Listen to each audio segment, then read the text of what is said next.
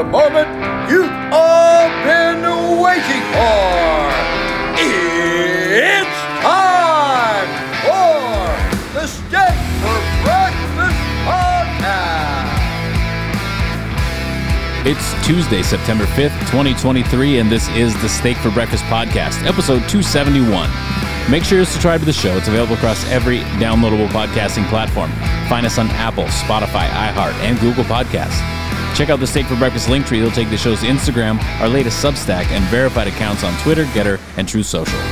What's up, everybody? Big Post Labor Day edition of the show today. I'm Roan. Noah's here. Yo! We've got lots of breaking news. We're going to see the different ways that the deep state is trying to keep Donald Trump off the ballot in 2024, including using the 14th Amendment. We're also going to talk about some mixed messaging Joe Biden had as part of his Labor Day speaking event, and we'll do a little bit of 2024 presidential primary roundup.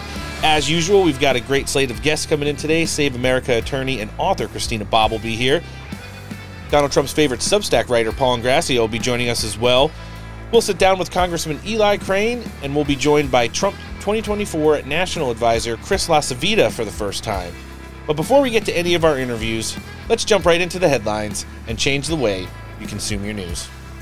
Smokey, this is not Nam. This is bowling. There are rules. Today, Junior, America! Steak. For breakfast! So stand by. All right, everybody, welcome to the Steak for Breakfast Podcast. I'm Roan. Noah's here as well. Hey. If you're a first-time listener, welcome to the show. If you're a long-time listener, welcome back to America's fastest-growing political podcast. And we're going to talk a little bit about some Labor Day messaging, or mixed messaging thereof. We saw Joe Biden was out. They defrosted him and wheeled him out on the campaign trail. He made a brief stop in Florida after his Tahoe getaway, post-Hawaii visit. You went on vacation again? He's always on vacation. Literally a third of his presidency has been spent on vacation. Perfect. Just remember the circle rallies. The circle rallies. With the Jeeps or without the Jeeps? Both. So, and it looks like the Democrats are already going to be focused on the general election without naming him in name, which is obviously part of their strategy. They definitely did hit Donald Trump on some policy points, which we'll hear from in a bit. But before that, the president was down in Florida surveying some of the damage from the hurricane that happened last week. He was obviously snubbed by Florida Governor Ron DeSantis. That could be taken each ways. I think when you talk about Ron DeSantis, the candidate, failed candidate, flailing candidate, the optics there to obviously you don't want to have a Chris Christie moment where Joe Biden comes and gives you a big old hug and like Barack Obama did for Chris Christie and you just can't get away from it. But at the same time, in the context of his job as a governor, when the president of the United States comes down and is offering federal assistance, you probably do want to do some kind of a joint presser or whatever, but that's neither here nor there. And again, thank God I'm not a strategist for Team DeSantis because I wouldn't have a job next year. Do they have any? Well, they're running out fast and firing everybody just as quickly as possible. Joe Biden, while in Florida, was asked about another disaster area, one he promised to visit and hasn't yet. Let's check it out. You said in March that you would go to East Palestine, Ohio. You came here. How come you haven't gone to East Palestine yet? Well, I haven't had the occasion to go to East Palestine. There's a lot going on here, and I just haven't been able to break. I was thinking whether I'd go to East Palestine this week, but I then was reminded I've got to go literally around the world. I'm going from Washington to India to Vietnam and so it's going to be a while. But we're making sure that East Palestine has what they need materially in order to deal with their problems. So, this is after he went on vacation? Yes. So he's just going to omit that part and then mention another slew of places that also aren't America. Mm-hmm. Perfect. And he stopped short. I don't know if you noticed, he stopped himself short of just saying what the last destination will be. And we talked about it on the show last week. That'll be his stop in Alaska, where he'll observe the 9/11 Memorial Holiday. Absolutely despicable. At least that's in America. I'm sure the people in East Palestine, Ohio, were thankful that he said at some point he might make it over to East Palestine. Yeah, there's been a lot going on, a lot of vacations. One of the biggest things that I think we need to take into account is one of the items I feel is really hurting Donald Trump campaign related right now, just due to the amount of lawfare he's incurred, is the fact that he probably hasn't been able to get out as much as he'd like to. We do know that the rallies cost an enormous amount of money, over $500,000 per event. But getting into some of these battleground states at some point of the Republican primary season is going to be critical to his success in the general election cycle. I just want to remind everybody, or for our listenership that doesn't know, Donald Trump was the only person back in 2016 to break through the blue wall and win the Rust Belt in decades. And it's going to be critical to him having success at the ballot box in November of 2024. Joe Biden did make I guess you could call it campaign-related stop in Wisconsin recently, and then showed up in Philadelphia yesterday. We know Pennsylvania is one of the biggest battlegrounds of them all, to hype up Bidenomics and talk about his long-standing relationship with labor unions. Let's hear it. You know, there are a lot of politicians in this country who don't know how to say the word union. They talk about labor, they don't say union. It's union.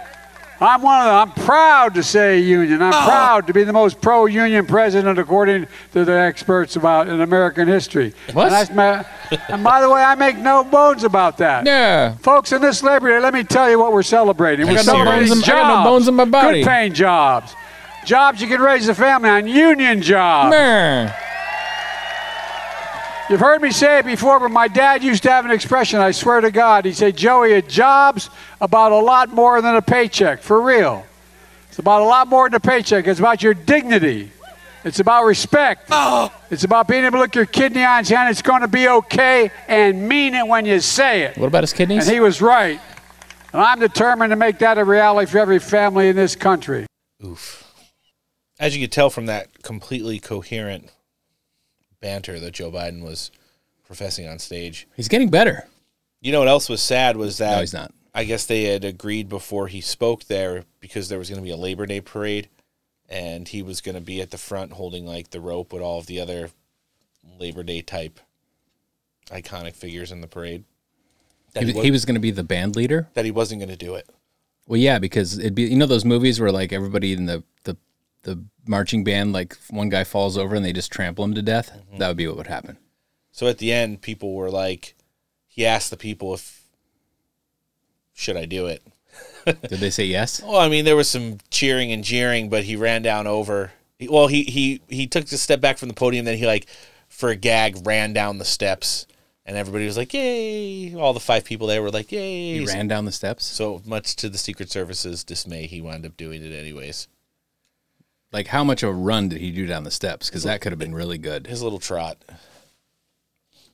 I guess they had him all zipped up on whatever now that day. Part of the messaging, which I think is more important to listen to, are things that Joe Biden is starting to hit Donald Trump on, especially on the campaign trail, even more importantly within the battleground states, as he was talking in Philadelphia. Let's hear this clip, and then we'll talk about it. We also passed the bipartisan infrastructure law. You can't have the strongest economy in the world with a second-rate infrastructure. Can you believe we used to have the best infrastructure in the world, and then we fell to number 13 in the world, roads, bridges, internet, the whole deal. 13, the United States of America, 13th in the world. But guess what? Guess what? The great real estate builder, the last guy here, he didn't build a damn thing. Under my predecessor, Infrastructure Week became a punchline. On my watch, infrastructure has been a decade and it's a headline. And folks, we're investing in America, in our roads, bridges, ports. The last guy who was here was a builder, and he didn't build anything.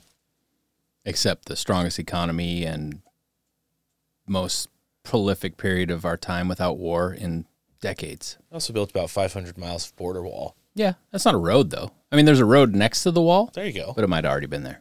Good point. Smuggler's going to smuggle. Yeah. God, he is an embarrassment. Like, how... The only thing that I could possibly think is that he actually believes the shit that he's saying.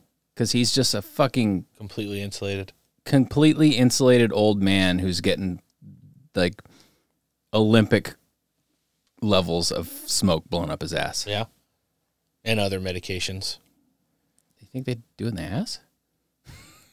So I'm sure Donald Trump will hit Joe Biden on this week in one of his campaign-esque videos from Bedminster. Can't wait. The Trump team was quick to put out an official statement, this coming from Steak for Breakfast enjoyer Stephen Chang, Donald Trump scheduler extraordinaire. It's a statement on the Biden crime family never building anything except a grift machine. Nice. Crooked Joe Biden is the destroyer of American jobs and continues to fuel runaway inflation with reckless big government spending. The only thing he's built is padding the bank accounts of the Biden crime family by selling out this country to foreign enemies for their own financial gain. Joe Biden and his son Hunter sold access to the highest levels of governments and to the highest bidder, which posed a threat to our national security. By contrast, Donald Trump passed record-setting tax relief for the middle class, doubled the child tax credit, slashed more job-killing regulations than any administration had ever done before. Real wages increased and the median household income reached the highest levels in the history of our country, while poverty reached an all-time record low. President Trump produced a booming economic recovery and record low unemployment for African Americans, Hispanic Americans, Asian Americans, and women. End quote, Stephen Chang, Trump campaign spokesperson. Yeah. Sounds about right. Yeah, you'd think. Well, I mean, when this is the messaging that they're going to put out there, and they're going to have the entire apparatus of the mainstream everything to echo it. Yeah, it's such bullshit because they're going to continue to say that the most jobs created and blah, blah, blah, blah, blah. So, yeah, that's because everybody has like 2 or 3 jobs now just to fucking survive. But they're supposed to be proud of those jobs, and when their kids ask them, they're supposed to be able to tell them that they're going to be all right and mean it because of all those jobs. Hopefully 1 out of 3 of your jobs is union. Say the word. I got no bones. Yeah. And we also have to revert back to the Time Magazine article, you know, the plot to insulate or secure and stop Donald Trump from winning the 2020. National labor unions were the biggest complicit actors in helping Joe Biden set up a nationwide, vote scam, whatever. And wouldn't it make more sense that the unions would want American manufacturing here in the United States for their fucking workers? Wouldn't that be good? Isn't that what Trump wanted to do? A Wall Street Journal poll that came out yesterday, 75% of those polled think that Joe Biden's too old to run for re-election. Only 36% of those voters think that he's got the mental capacity to last another term. He's too old to drive a car, let alone the country. And we're here on Tuesday morning on the West Coast. His approval rating for the day sits at 40% nationally. Ouch. Some of the other things, he's been making stops in places like Wisconsin and Michigan where the auto industry is still there, and the government's assault on the auto industry in regards to regulations, and then the shoving the EV-powered vehicles down everyone's throats, especially in these Democrat-ran states where they put like a timestamp of 2035 as, they won't make gas-powered cars in those states anymore. And if you can expect that they're going to make EV-powered cars a thing for everyone. No, but if you think they're going to make them in the United States, like we're already having the precious metals and stuff for the batteries are being mined by children and wherever the fuck. Like, do you think they're going to build the cars, like ship all that stuff? Like, why not just ship the car? One shot. Boom. Got bada bing, bada boom. Little tax and tariff? Yeah. Yep. He also plans on importing hundreds of thousands of visa workers to do the jobs that, Americans can't work right now because they're already working 3. How are unions behind this guy whatsoever? He's going to decimate the entire auto industry in the United States. I'm glad you asked that question because you want to know what my next point is. It came out. It was a part of a New York Times article, and it was talking about inflation this week. So the Inflation Reduction Act made the bosses of all these mega corporations absolutely rich. Yeah. It's so funny it never trickled down to the actual workers, whose dollar is worth a whole lot less under Joe Biden, nearly 70 cents. Well, they probably got like a pizza party or something. Anytime you need morale picked up with. I mean, I like pizza. Busting in the Dominios. Oh, Dominios.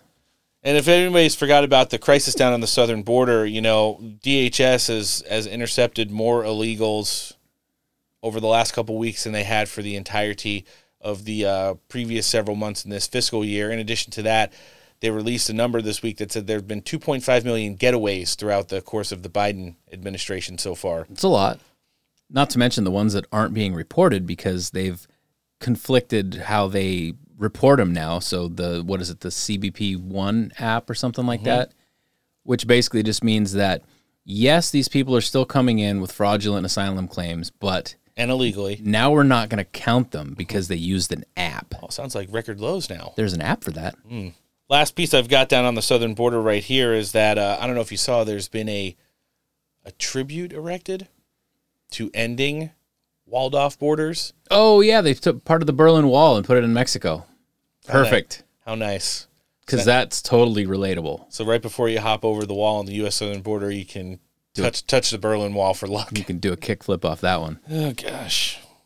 Well, I saw occasional Kevin McCarthy boyfriend and roommate. Frank Luntz was on the news this weekend, and he was talking about the non-race on the Democrat side where, even though RFK Jr. has not been allowed a national platform or Secret Service or anything like that. Yeah, how are they still denying that for him? He's still polling extremely well, and he talked about some of the numbers he might get in the Democrat primary. Let's hear that. Should the Democratic National Committee endorse at least one primary debate, or no way? No way. This one's an easy question. I believe Bobby Kennedy is going to get somewhere between 30 and 40% of the Democratic vote in New Hampshire. And that'll be an embarrassment for President Biden. But better for Kennedy to do that well than for Joe Biden to risk having a bad debate performance.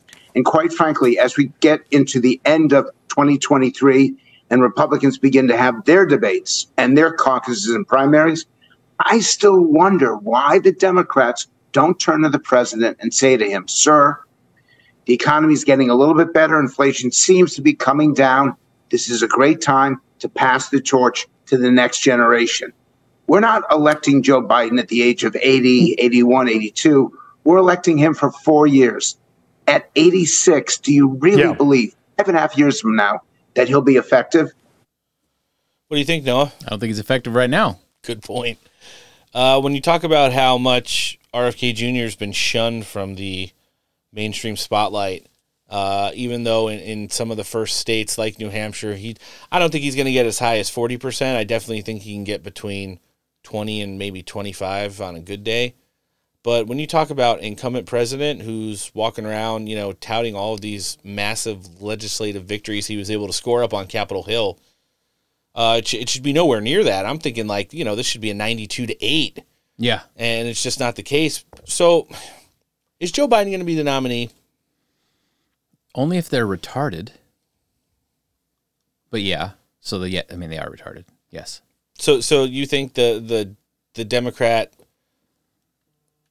Party is going to keep Joe Biden on the ballot because they think he can beat Donald Trump again? Well, I think that they're going to keep pushing all the way up until the last possible moment. They're going to be pushing that he's going to be the guy. And then he's going to have to bow out due to some sort of unforeseen medical issue. It's not going to be like an illustrious departure where, Frank Luntz there said he could talk about the inflation going down a little bit and the economy being robust-ish. Well, he could talk about whatever he wants. He just fucking talks out his ass anyway. It doesn't matter. It's ugly. And we're nearing zero barrier as far as, sliding somebody in there. You're only putting them behind the 8 ball every week you wait. And you have some ballot deadlines that are coming up in states as well. I mean, who are they going to slide in? Like we've postulated. Mm-hmm. Is that the right word? Yeah. That it's going to be Newsom. I think so. But I mean, didn't Newsom say in that Hannity interview that he wasn't going to be? Well, how do you toe the party line if you say, "Sure, I'd be the nominee if they asked me"? That doesn't look very good. That gives people an option. Yeah, I guess that's true. So, yeah, it's a lot of questions yet to be answered. And here's the thing. We know exactly who's controlling the Joe Biden bot right now, and it's all the Obama holdovers.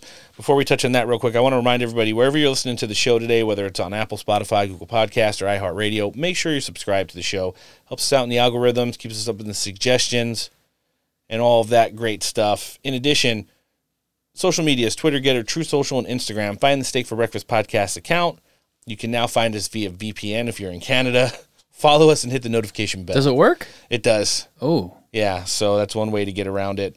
I saw this weekend former House Speaker Newt Gingrich sat down with Pete Hegseth, who was sitting in for somebody on Fox News. I believe it was the Ingram Angle, the Botox queen. And they were talking about all of these Obama administration holdovers who have absolutely done an enormous job of destroying everything Donald Trump worked for and everything that represents the America that we knew under his presidency and all the actors involved. Let's hear it. Well, look, I thought his performance in Maui was so bad, he was so clearly out of it, that frankly, I think it's frightening. This is not about politics and scoring points. This is the commander-in-chief of the most powerful military in the world, and it's clear that at least half the time, he's just not there. I mean, that month by month, his cognitive collapse is more and more obvious. The Associated Press just reported that 77% of all Americans, Democrats, Republicans, Independents, 77% now believe that Biden is too old to run for re-election. I suspect by next summer that number will be in the 90s, because once this starts, it's just going to get steadily worse. He's clearly in cognitive decline. He's clear, in fact, makes me wonder who's making the real decisions at the White House. Because obviously Joe Biden is not. He's not capable of it. Mr. Speaker, when you hear that number 77%, you said it could go higher. In the past, numbers like that really would have rattled the cage of a White House, and they would have said, well, maybe it's time to step away. We don't seem to hear any of that. So who is, based on everything you know about Washington, how things work, who is making the calls? Is this a Jill Biden thing? Is this a chief of staff thing? Is this who is it? Well, first of all, one of the nice things about cognitive dissonance is he may not know the number, and it may not occur to him that it matters, and he's just going on with his life. You know, he's back onto the beach. He's relaxing. He's done some bicycling. He has a pretty decent life, and it doesn't occur to him that all these other things are piling up in a way that will be an absolute disaster for the Democratic Party. My personal guess is that the driving force behind the Biden administration is Barack Obama. Yep. Obama is the only president since Woodrow Wilson to stay in Washington. And in Wilson's case, he stayed because he'd had a severe stroke and he couldn't be moved. So the fact that Obama's here all the time, the fact that his staff literally permeates the Biden administration, and Obama's really, really smart. I mean, whatever Biden's problems are at being kind of slow and cognitively decaying, Obama doesn't have any of those problems. And if you watch the administration, it's much more an Obama administration than, say, the Joe Biden of 10 or 15 years ago. This is a very radical, very left-wing administration, deeply dedicated to policies that are close to crazy. Their electric car policy is a disaster. As President Trump said today, it's going to destroy at least 100,000 jobs. Fantastic. Yeah. You know, and when you talk about all those Obama holdovers, I mean, they do spend some time up in Martha's Vineyard. They also have a house in Hawaii. It's so lucrative being the president these days. Owning a big old portion of Netflix as well. You know, the only president besides Woodrow Wilson who was medically inclined and could not be, you know, moved proficiently outside of the D.C. area ever. Barack Obama maintains about 7 months of residence in Washington, D.C. They also keep no visitor logs at the Obama house via the Secret Service. And there's, you know, the mainstream media fails to report on it, but when people do, the Nick Sorters, the Heather Mullins of the world, when they want to go camp out, there's cars coming and going 24 hours a day. Well, you don't want to have visitor logs when you're drowning your Susefs in your lake. That's true as well. You know, and when you talk about all those holdovers who are still part of the government, I mean, Susan Rice left her official position, but, you know, she's still around. Victoria Nuland, who was complicit in assisting in the Nord Stream 2 bombing, literally an act of war on Germany, which tried to, you know, kick off Article 5 of NATO. You got Lisa Monaco, who's the number 2 at the DOJ behind Merrick Garland. Jake Sullivan, who's one of the masterminds of the Russiagate collusion hoax. John Podesta, who ran Hillary Clinton's national campaign in 2016. And, of course, radicals like KJP, who obviously runs Joe Biden's social media, and Noah's favorite chief of staff, Jeff Zients. Zients! There you go. So that's kind of the week that was for Joe Biden. Obviously, a disaster. Started in Maui, jet set over to Tahoe, down to Florida, over to Wisconsin, and ended in Pennsylvania. They've capped today's at 10 a.m. was the White House cap after the press pool today with KJP. They weren't going to be doing anything else, and neither was Joe Biden as he prepares for his international trip in a bunch of countries that he named off earlier in the segment that he'll be traveling to, and ending in Alaska on 9/11. We're getting ready to sit down right now with Chris LaCivita for the first time, the National Campaign Advisor for Trump 2024. It's going to be a really great segment. We are really excited to be having him in here. But before we do that, let's hear from one of our partners. This episode of the podcast is brought to you, as always, by Man Rubs. Rubs, barbecue tools, blowtorches, t-shirts, coffee cups, and all-around barbecue-related gear for you to make barbecue great again. Can be found at manrubs.com and on Instagram, manrubs. Use the code STEAK15 for 15% off your order. All right, joining us next on the show today, very excited to be sitting down with this guest. He doesn't really like to be given titles, so we'll keep it vague. He's a National Campaign Advisor-ish for Donald Trump 2024. He's done it all. Over 30 years up on Capitol Hill. Before that, he's a retired Marine veteran, Purple Heart recipient. He's done everything from rules to the floor and every campaign that you've probably ever heard of on the Republican side. Mr. Chris LaCivita, thanks for joining us on the show today. Oh, thanks for having me, guys. Thrilled to be here. Well, my plan worked, and we got another person close to President Trump on the show, and you have done an absolutely fantastic job with this campaign. I don't know how many episodes you've gotten to hear over the years, Chris, but, one of the things this election cycle that we've really been able to attribute a lot of the credit of Donald Trump's success. I mean, he's Donald Trump. He's beloved. He's probably the largest political icon in modern history. But the fact of the matter is the way that you guys have formulated the plan to kind of roll out the 2024 campaign and how much it's worked to a T, kind of while navigating all the legal stuff that's going on, it's been one of the best ever. I mean, the polls reflect it. The popularity of when he's out in public reflects it as well. So it's not just hearsay in the media when they show you these numbers. He's drawing crowds wherever he goes. And the fact of the matter is the job that you guys have been able to do on the Trump team, I'd like to name some of them. I mean, besides yourself, Stephen Chong, Jason Miller, Susie Weiss, Brian Jack, you guys have really allowed President Trump to continue to be him, ran a fiscally secure and smart campaign. I heard you'd mention on some other podcasts, we talk about it as well, the enormous expense of rallies. So I think you've maximized that to where he can do some now before we hit the general election cycle, but those intimate speaking events at the state level where the people who are going to be doing work for him in state in places like New Hampshire and Iowa and South Carolina, I think those are equally, if not more important than rallies. And then, allowed President Trump to be President Trump. It's been a phenomenal job, so we wanted to give you guys a little bit of credit before you even got started here today. Well, I appreciate it, but I will tell you, President Trump makes it easy. I mean, he just does. It's, when you have I've been doing this, 33 years now. And as a campaign manager, political consultant, I've run a state party. I mean, I've worked at the National Republican Senatorial Committee as a political director, pre-campaign finance and post campaign finance, and which basically changed the rules of the game dramatically. Yep. Run super PACs. I mean, there isn't much I have not done. But that being said, and I honestly believe that cumulative experience has prepared me for this role.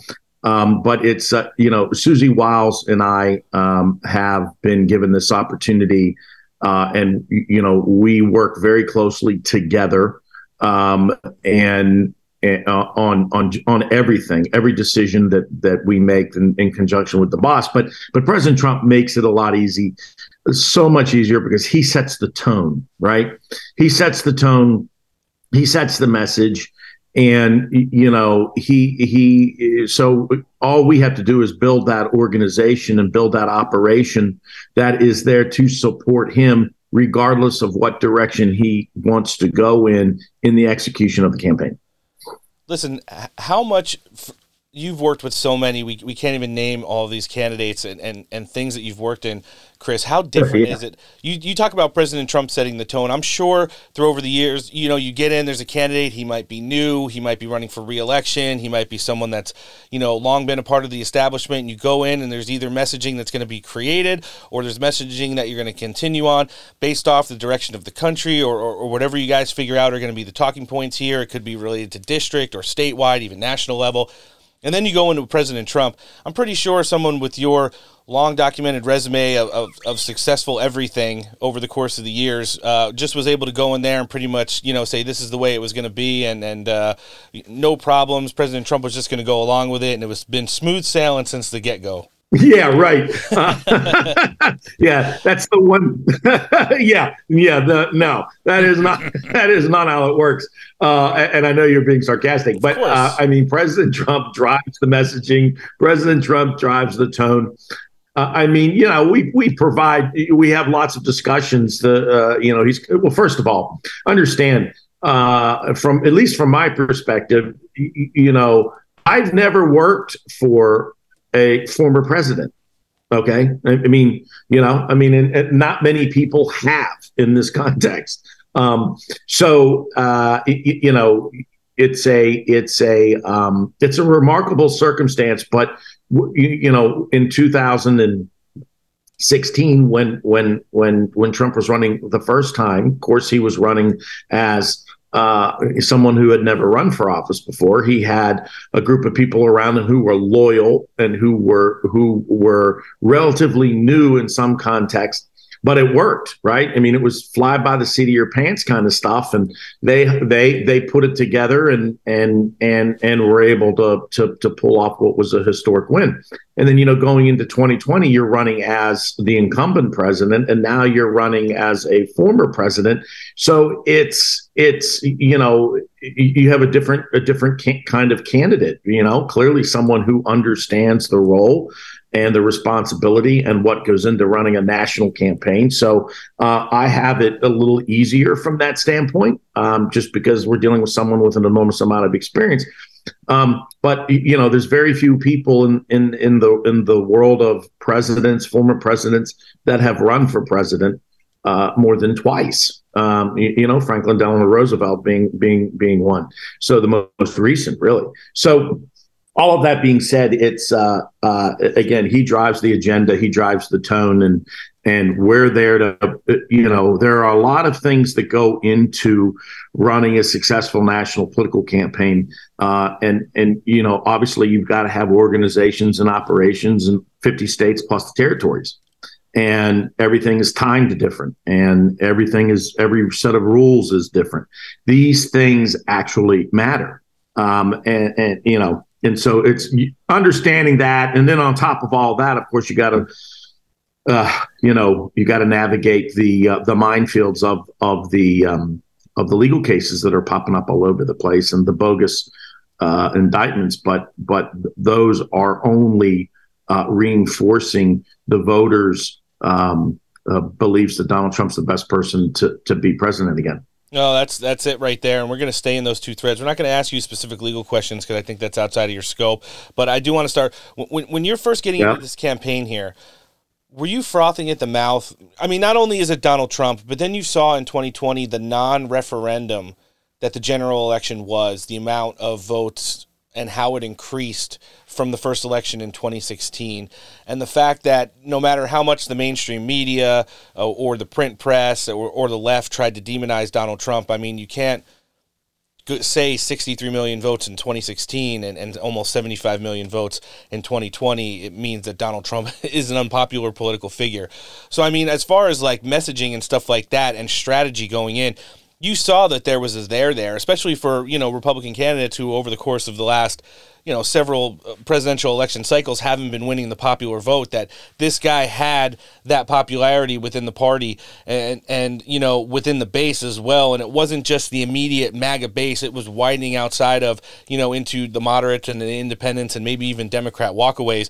And then in the same thread, you mentioned the lawfare stuff. Going through the campaign. Obviously, campaign-related events, let's just say rallies or speaking events, can be affected by these dates. But for someone who, is kind of charting this out there for the president right now, and you guys are all working to make sure it's as smooth as possible, has it just gotten to the point to where it's annoying?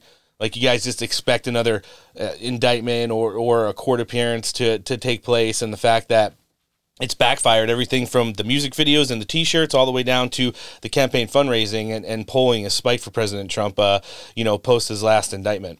Right.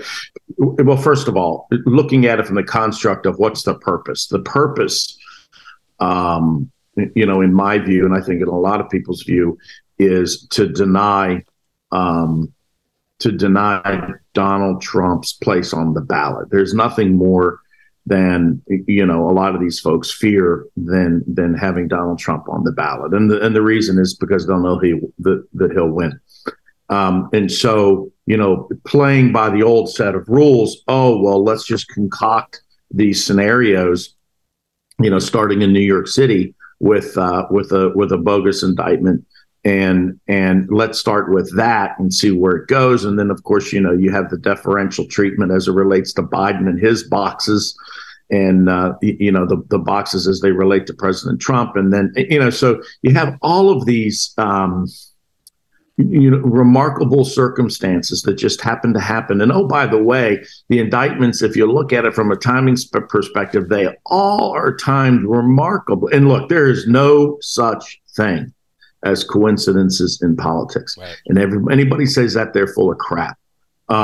Because the bottom line is that a lot of these indictments, every single one of them has been timed from a standpoint of to defer public attention away from some issue that's dealing either with one of the two Bidens, Hunter or Joe, and the big guy.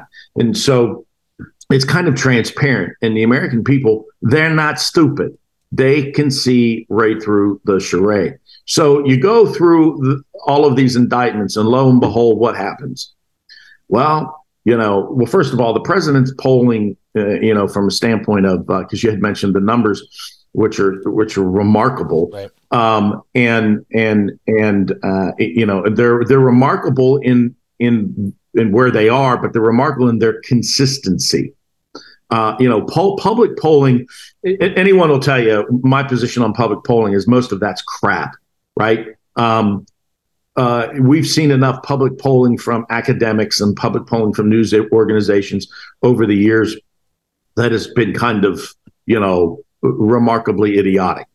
But what's remarkable about this cycle's public polling is its consistency. It's just not something you're used to seeing. And they're all within 2 or 3 or 4 points. They're all within a margin of error of each other. And if there's one thing in politics that those of us that practice this business, if you will, of politics, is that we follow trends. Trends are what we make decisions off of. Right? We don't make decisions off of one-offs and one big good piece of information. It's got to be consistent over a period of time to really solidify belief in something and movement in something. So, but all of that being said, they have solidified the president's ballot share in the primary electorate, and it's had a dramatic impact in President Trump's ballot position in a general election against Joe Biden. Let's remember, at the beginning of this entire process, DeSantis and others, their entire focus, their entire modus operandi, if you will, of running against Donald Trump was they were more electable, that they were the better candidate against Joe Biden. Well, guess what? That ain't happening. It's not true, and it's borne out in the numbers. So you have all of that, and then you have the indictments, which have completely backfired. So now what are they doing? Well, now they're talking to this bogus crap about the 14th Amendment. And the 14th Amendment, and they are now literally, Senator Tim Kaine from Virginia came out the other day, and what they used to talk about in whispers, they're now saying out loud. And they're now saying, yes, that's our opportunity to keep him off the ballot. So it really boils down to what are their real goals? Their real goals are deny him on the ballot, so that's not going to go anywhere. It'll generate a lot of clickbait for the media and the online pubs. But at the end of the day, it's not a realistic option for them. And they're just going to have to deal with the fact that Donald Trump's going to be on the ballot in November 2024 and it's going to win.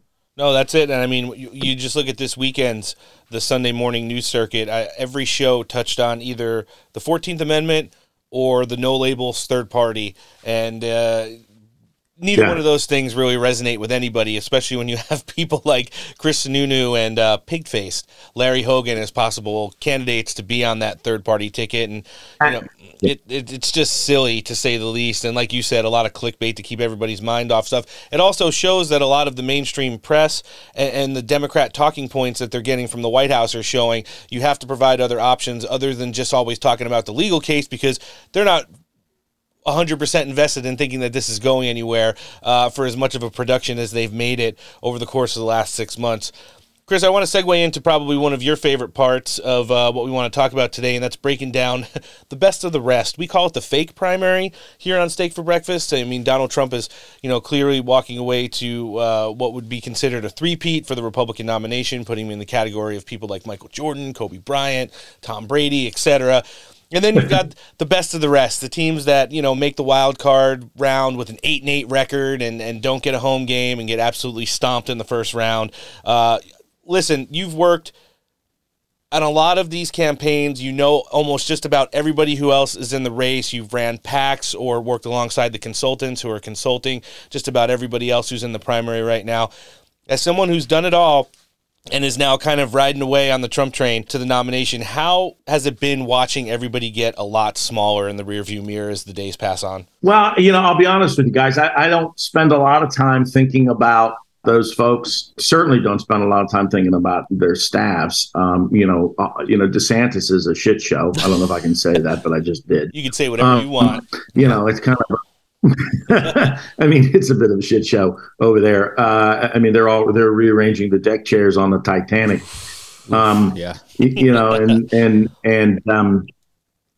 Whereas you've got, there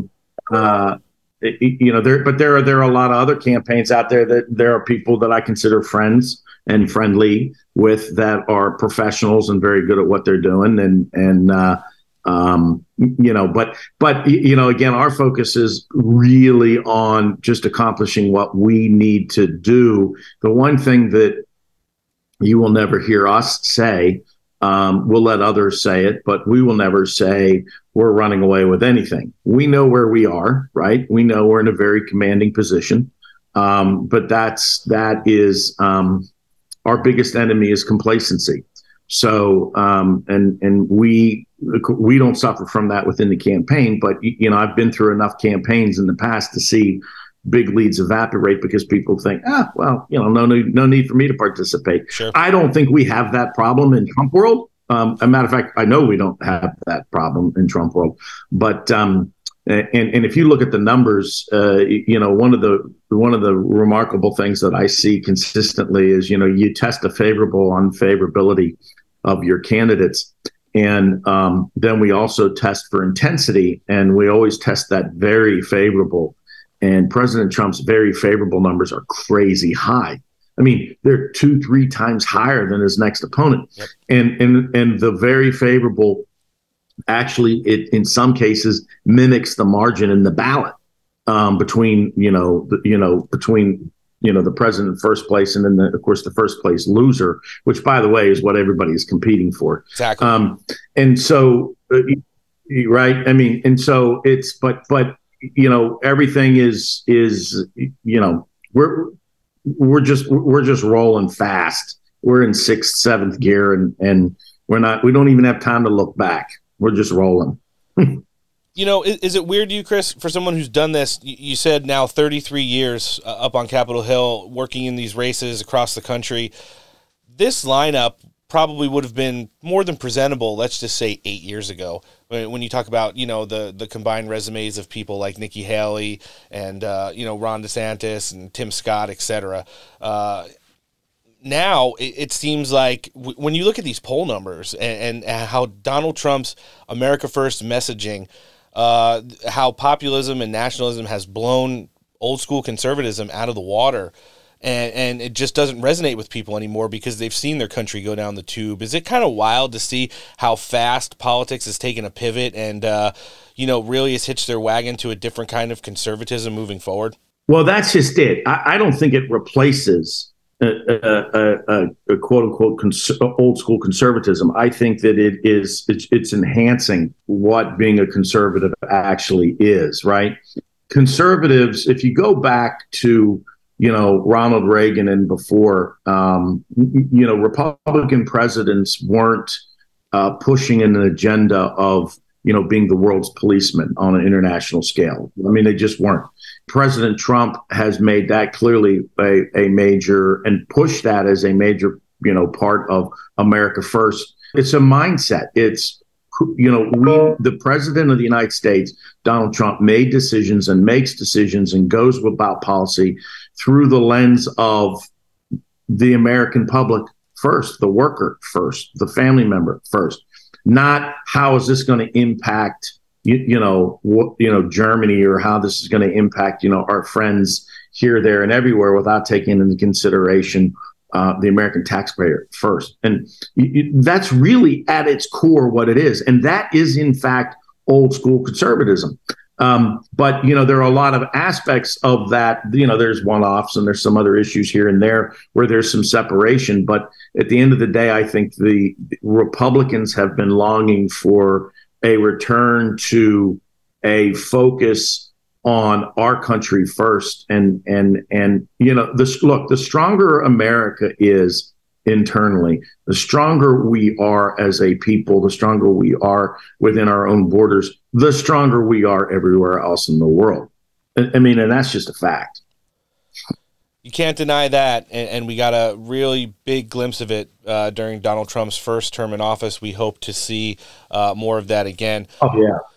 Chris, we had Dr. Ben Carson on the show on Friday. We sat down for a great interview with him. He's just a trove of information. His whole, the way he looks at politics and the hope that he gives when he talks, it's something you can't get from very many other places.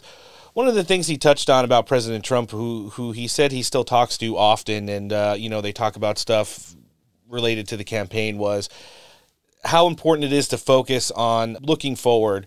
For as much as people used to hit President Trump about being stuck on the 2020 presidential election, it seems as you guys have shifted as a campaign and segued toward election interference, which is what we're seeing now, and away from things like rigged and stolen, which is something we always talk about here on the show. But it seems like the whole premise of everything you guys is working on right now, and a lot of the things that you're talking about, as the campaign continues to plug along, is going to be looking forward. Do you think when Donald Trump is talking to people like Dr. Carson and some of the other people he worked with, people he trusts and ones that stayed loyal to him throughout the entirety of his presidency, which is extremely rare in this day and age, do you think that messaging is one that is actually going to be what gets him over the finish line next November, and looking forward not only on the campaign side, but for the American people, it is definitely the message to be bringing home? The president has released, over the period of the last 6 months, an enormous amount of forward-looking public policy statements on I can't even begin to tell you the issues. There are so many, are so vast, and they are so detailed, and they are so specific. All of that is forward-looking. I think the discussion as it relates to current election interference is a valid one in the sense of, especially in the context of the Republican primary, right, which we're engaged in right now. I mean, these are crazy leftists who are literally engaged in weaponizing the Department of Justice and weaponizing different aspects, of the government to actually interfere with not only a Republican nomination, a party process, right? And now you have some secretaries of state that are on the left that are toying with that 14th Amendment BS. They're doing the same thing. That's legitimate, classic election interference. I mean, if you deny that, you're living on another planet. And then of course, it also has an impact as it relates to the general election. But all of that being said, those are valid discussions to have now. But as we shift into a general election mode against Joe Biden, I mean, people are living the difference every single day. They see the difference between a Biden administration and a Trump administration every single day. All those younger voters that were graduating college or graduating high school, a few years ago, now they see the what's happened to the economy, how expensive everything is, and you can't, if you can find it, you can't afford it. And so, those things are going to have a big, I think, impact going forward in a general election, and really provide the contrast that is needed, because, running against an incumbent, you got to do two things. You got to give voters a reason to hire you and fire the other guy. That's it right there. I think we're going to keep it at that. Chris, this has been awesome sitting down with you today. Hey, listen, you think it's sometime between now and November of next year you might be able to give somebody over there maybe a nudge and see if President Trump could give the call to Steak for Breakfast and spend a little time with us as well? And I will make sure that we have steak for breakfast before we do that, 100%. Nice. I can only imagine how delicious that's going to be, either at Bedminster or Mar-a-Lago, to be honest with you. Chris, we're gonna live link the campaign website in the show description today. We're gonna have people continuing to donate to President Trump, buying those mugshot T-shirts, and we can't wait for ours to get down here to the studio so we can hang them up proudly. Is there anything else you want us to live link in the show description? No, we're good to go. Thanks, guys. Appreciate it. Been fun. Listen, this guy's an absolute warrior out there. I wouldn't want to catch him down a dark alley either. He's the National Campaign Advisor for Trump 2024. Mr. Chris LaCivita, thanks for joining us on the show. All right, coming back in here now, we're going to continue to do a little bit of the news. We're going to talk about some of the new angles that the mainstream media is projecting to give the public the idea that Donald Trump can possibly be removed from ballots in states using things like the 14th Amendment, etc., and some of the commentary related to that throughout the weekend. And joining us in this segment to do the news, we're always happy to sit down with author and attorney at Save America, the lovely Miss Christina Bobb is here. Christina, how you doing today? Hey, great. Thanks for having me. I love coming on your show. Well, we love having you. I mean, besides the poll numbers that came out over the weekend, which is pretty much the only bastion of reality we see in this 2024 race right now, it was all negative news about President Trump as usual. Everything from like reports of his declining health to he's, going to jail forever. And really, they're trying that bullshit? Listen, when the only positive comments I heard in the entirety of the Sunday, Monday, Tuesday roundtable discussions came from Donna Brazile, that's how bad it was. That's true. Wow. So, yeah. It's a bold move. The fact that, I'm sorry, I just have to point out the fact that you referred to poll numbers as a bastion of reality. I thought that was kind of funny too. Like, it's sad that they are, because his poll numbers are so good. They're so high. And even New York Times, CNN type polls are coming out with Donald Trump on top. Like he is so far ahead, they can't even fake it anymore. And Wall Street Journal had a big one yesterday as well. It's like, and every time I read these polls, especially from some of the aforementioned, I'm air quoting, news outlets that Christina just mentioned, I just close my eyes and imagine them 10 points higher, because that's in reality probably where they are. Oh yeah, they're definitely not being honest. Yeah. Like they're trying to like, all right, well, we'll just keep it like 5-10 points. 5-10 points. That's a massive lead. Like in a normal election. Oh, he's up by 10 points. It's like remember how they were saying Hillary's up by 10 points? Yeah. Donald Trump is up by like 50 points. Oh my God. 92-8. That was the best. That was my favorite New York Times poll the day of the election. All these media personalities. I don't want to go in the cart. There you go. Better write it down. All right, Christina, I've got a bunch of, anti-Trump sound bites for you to commentate on with us, because this is what was pretty much going around over the weekend. We're going to break them down and get some legal insight from you, because you've got a lot about, you've been talking about the 14th Amendment. We touched on it a little bit before we started recording today. So let's just jump into it with two of your favorites. We've got former disgraced White House Press Secretary Jen Psaki hosting Watermelon Head Adam Schiff. Let's see what kind of lies they can concoct. There's an argument circulating about whether the 14th Amendment that prohibits anyone, quote, engaged in insurrection or rebellion from holding public office bars Trump from running for president. Now, this hasn't been tested in our system You might wear out the before. button this segment. Do you think, what is your thought on whether that's a valid argument? I think it is a valid argument. The 14th Amendment, Section 3 is pretty clear. If you engage in acts of insurrection or rebellion against the government, or you give aid and comfort to those who do, you are disqualified from running. It doesn't require that you be convicted of insurrection. It just requires that you have engaged in these acts. It's a disqualification from holding office again. And it fits Donald Trump to a T. I think this will be tested when his Secretary of State either refuses to put him on the ballot or puts him on the ballot and is challenged by a litigant. I would imagine it will go up to the Supreme Court. And that's the big question mark through all of this, which is, what will the Supreme Court do? There are prominent constitutional scholars as well as prominent progressive scholars who believe that he should be disqualified. But will the court take that step? Ultimately, only time will tell. But I do think it is a very legitimate issue. By the clear terms of the 14th Amendment, he should be disqualified from holding office. Well, Christina, before we can even get into that, you want to just blow up his whatever the hell that was? Yeah, I know he says that the Constitution doesn't say anywhere where he has to be convicted, but United States law does require that we consider anyone innocent until they are proven guilty, which means they would have to be convicted of insurrection in order to have the 14th Amendment apply. And I would just like to remind everybody that not only has Donald Trump not been convicted of insurrection, he hasn't even been charged with it. So this is not even in the realm of possibility. This is like the soft golf clap liberal talking point that they want to sound, legal, raising, but it literally is not in the realm of possibility. It's not even on the table. So for them to be throwing this around, I think just demonstrates how desperate they are and how they are hell-bound and intent on confusing the American public. They want people to be confused about reality. They don't want people to understand what's actually happening. Because if people understand what's actually happening, they don't stand a chance in November of 24.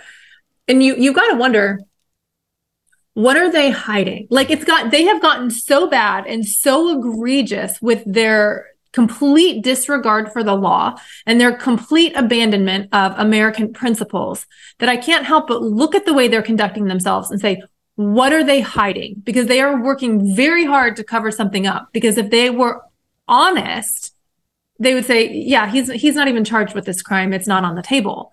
But there's something very, very fishy to me about all of this because they're working very, very hard to try to confuse the American public. And while I do think holding on to power is part of it, I think it's only part of it. I think there's something else that hasn't yet breached the surface. Well, I think the stuff that's going on with Joe Biden, believe it or not, the work that Jamie Comer and Jim Jordan's doing, albeit slow, I do think there's a there. And the biggest thing the mainstream media is trying to do right now is continue to make this about Hunter Biden when they're uncovering the receipts that lead back to Joe. They're two very separate things. Christina, you know the inside of a courtroom, and they're trying to gray area those two and just say everything that comes out that traces it back to Joe Biden was just Hunter and Joe didn't know about it. That's how they're trying to protect him. And then at some point, Donald Trump's cases can only move so far.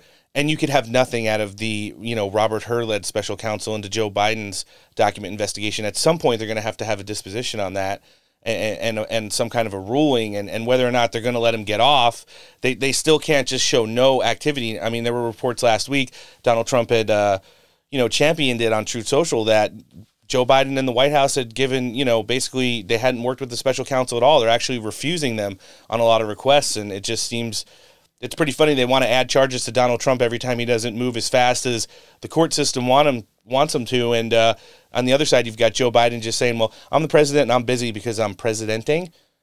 And I can't do that stuff for you right now. And they're just kind of letting it slide. So, yeah. And then you've got the whole David Weiss situation going on where they're saying, oh, it's not Joe, it's Hunter.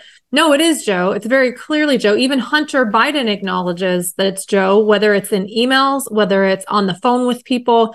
Hunter Biden himself acknowledges in emails to members of the CCP, I'm of no value to you. It's who my family is. Yep. And the fact that Congress has only published a little over $20 million that has gone directly to the Biden family, that's just what they've released so far. There's over 150 suspicious activity reports filed with the Department of U.S. Treasury, indicating that banks, so a suspicious activity report comes when a bank sees a wire transaction for a significant amount of money that appears suspicious and it appears to indicate potential criminal activity. There's over 150 of those filed with the U.S. Department of Justice right now on the Bidens alone. And the Biden administration is refusing congressional subpoenas to actually get access to those SARs. Now, they did give them in-camera review, meaning they allowed them to go look at them, but that breaks with historic precedent. Historic precedent is when Congress subpoenas your documents, you give them the documents. And they're not doing that in this case because they know they're going to be made public. And as soon as they're made public, the American public are going to know about it. And the Biden administration is actively working to keep the American public in the dark. Oh, you're right. And, segueing away from this and into some of the other things that we're planning on seeing as we head, there's a lot of pivoting going on. Obviously, the rest of the primary field in the Republican primary is failing and flailing. It's going to be a matter of time before they all slowly start getting out. Joe Biden, obviously, in whatever messaging he could deliver without effing it up over the course of the weekend during his speaking events in Wisconsin and Philadelphia, is definitely focused on the general election and was hitting Donald Trump on some talking points as well. But I did see on some of the Sunday, Monday, Tuesday morning news circuit with the extended weekend we had here, they brought out some tired Republican old treads, and we're talking about other ways we could affect Donald Trump if nothing works and him and Joe Biden make it to the ballot themselves. But before we hear that, let's hear a little bit of commentary from disgraced Governor Chris Sununu on the Republican primary. Share this ability to take on Donald Trump and not to get politically penalized for it in your party, in your home state. Why don't other presidential candidates not named Trump see the success you and Governor Kemp have had and follow suit? Well, again, first off, Governor Kemp is spot on. The guy's an oak. He's the oak of Georgia, and he's got some big shoulders, and he handles it just incredibly every time. And, you don't have to make it personal. I'm not saying other candidates do that. I mean, when you're running for president against the former president, it's a very odd dynamic, to be sure.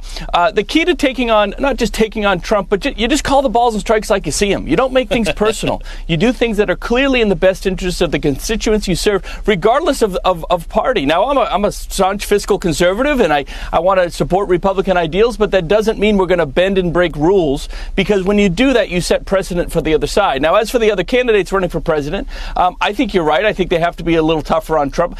Chris Christie kind of really goes nuclear on him, and God bless Chris. He does a great job with that. He exposes a lot of that, which I think is important. But I think what we saw in that debate stage last week, I think there was still a little too much kowtowing to him. I mean, you had Vivek saying he was one of the greatest presidents, but he was going to be better than him. He was still going to be running against him.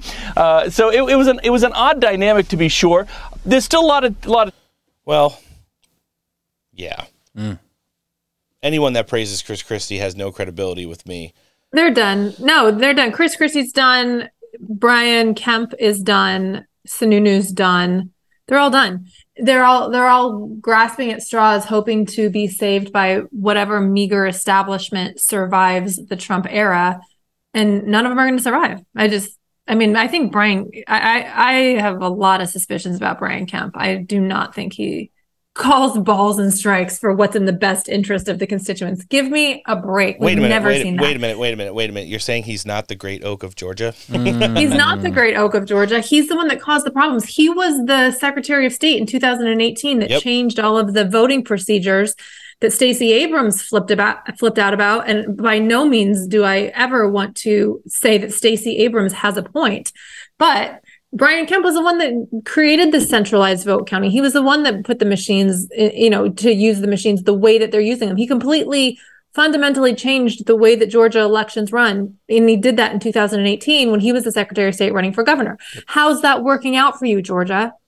Not very well. I think Stacey Abrams has 2 points, but they're her 2 buck teeth. Oh, that's true.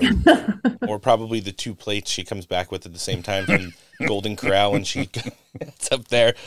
Listen, Crying Chuck Todd wasn't done with Governor Sununu. They would then segue to different ways they were thinking about providing a little bit of election interference and essentially just fucking with Donald Trump as we, at some point here are going to segue hard towards the general election, even though the primary season hasn't technically started yet. Let's hear this. Let me ask you about this, a third-party movement. If Donald Trump is the nominee, Joe Biden is the nominee, we know that No Labels wants to come up with their own candidate. Are you supportive of that idea still? Well, look, according to the polls you just showed, about 70% of America is supportive of that idea to not see Trump and Biden on that ticket. I heard someone put it once, 70% of America, if it's a Trump-Biden ticket, will be politically homeless. And I think that's a very good way to put it. They won't have any inspiration. Is that you? They won't feel very confident about going forward. Are you going to feel politically homeless? No, look.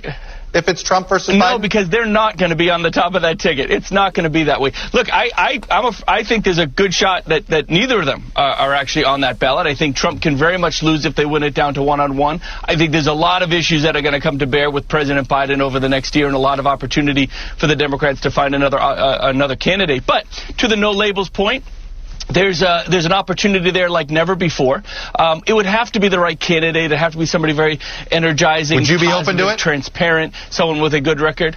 No, nothing I'm looking at. Look, I'm still working 24/7 to make sure the Republican Party is the best version of itself. And that. Oh, God.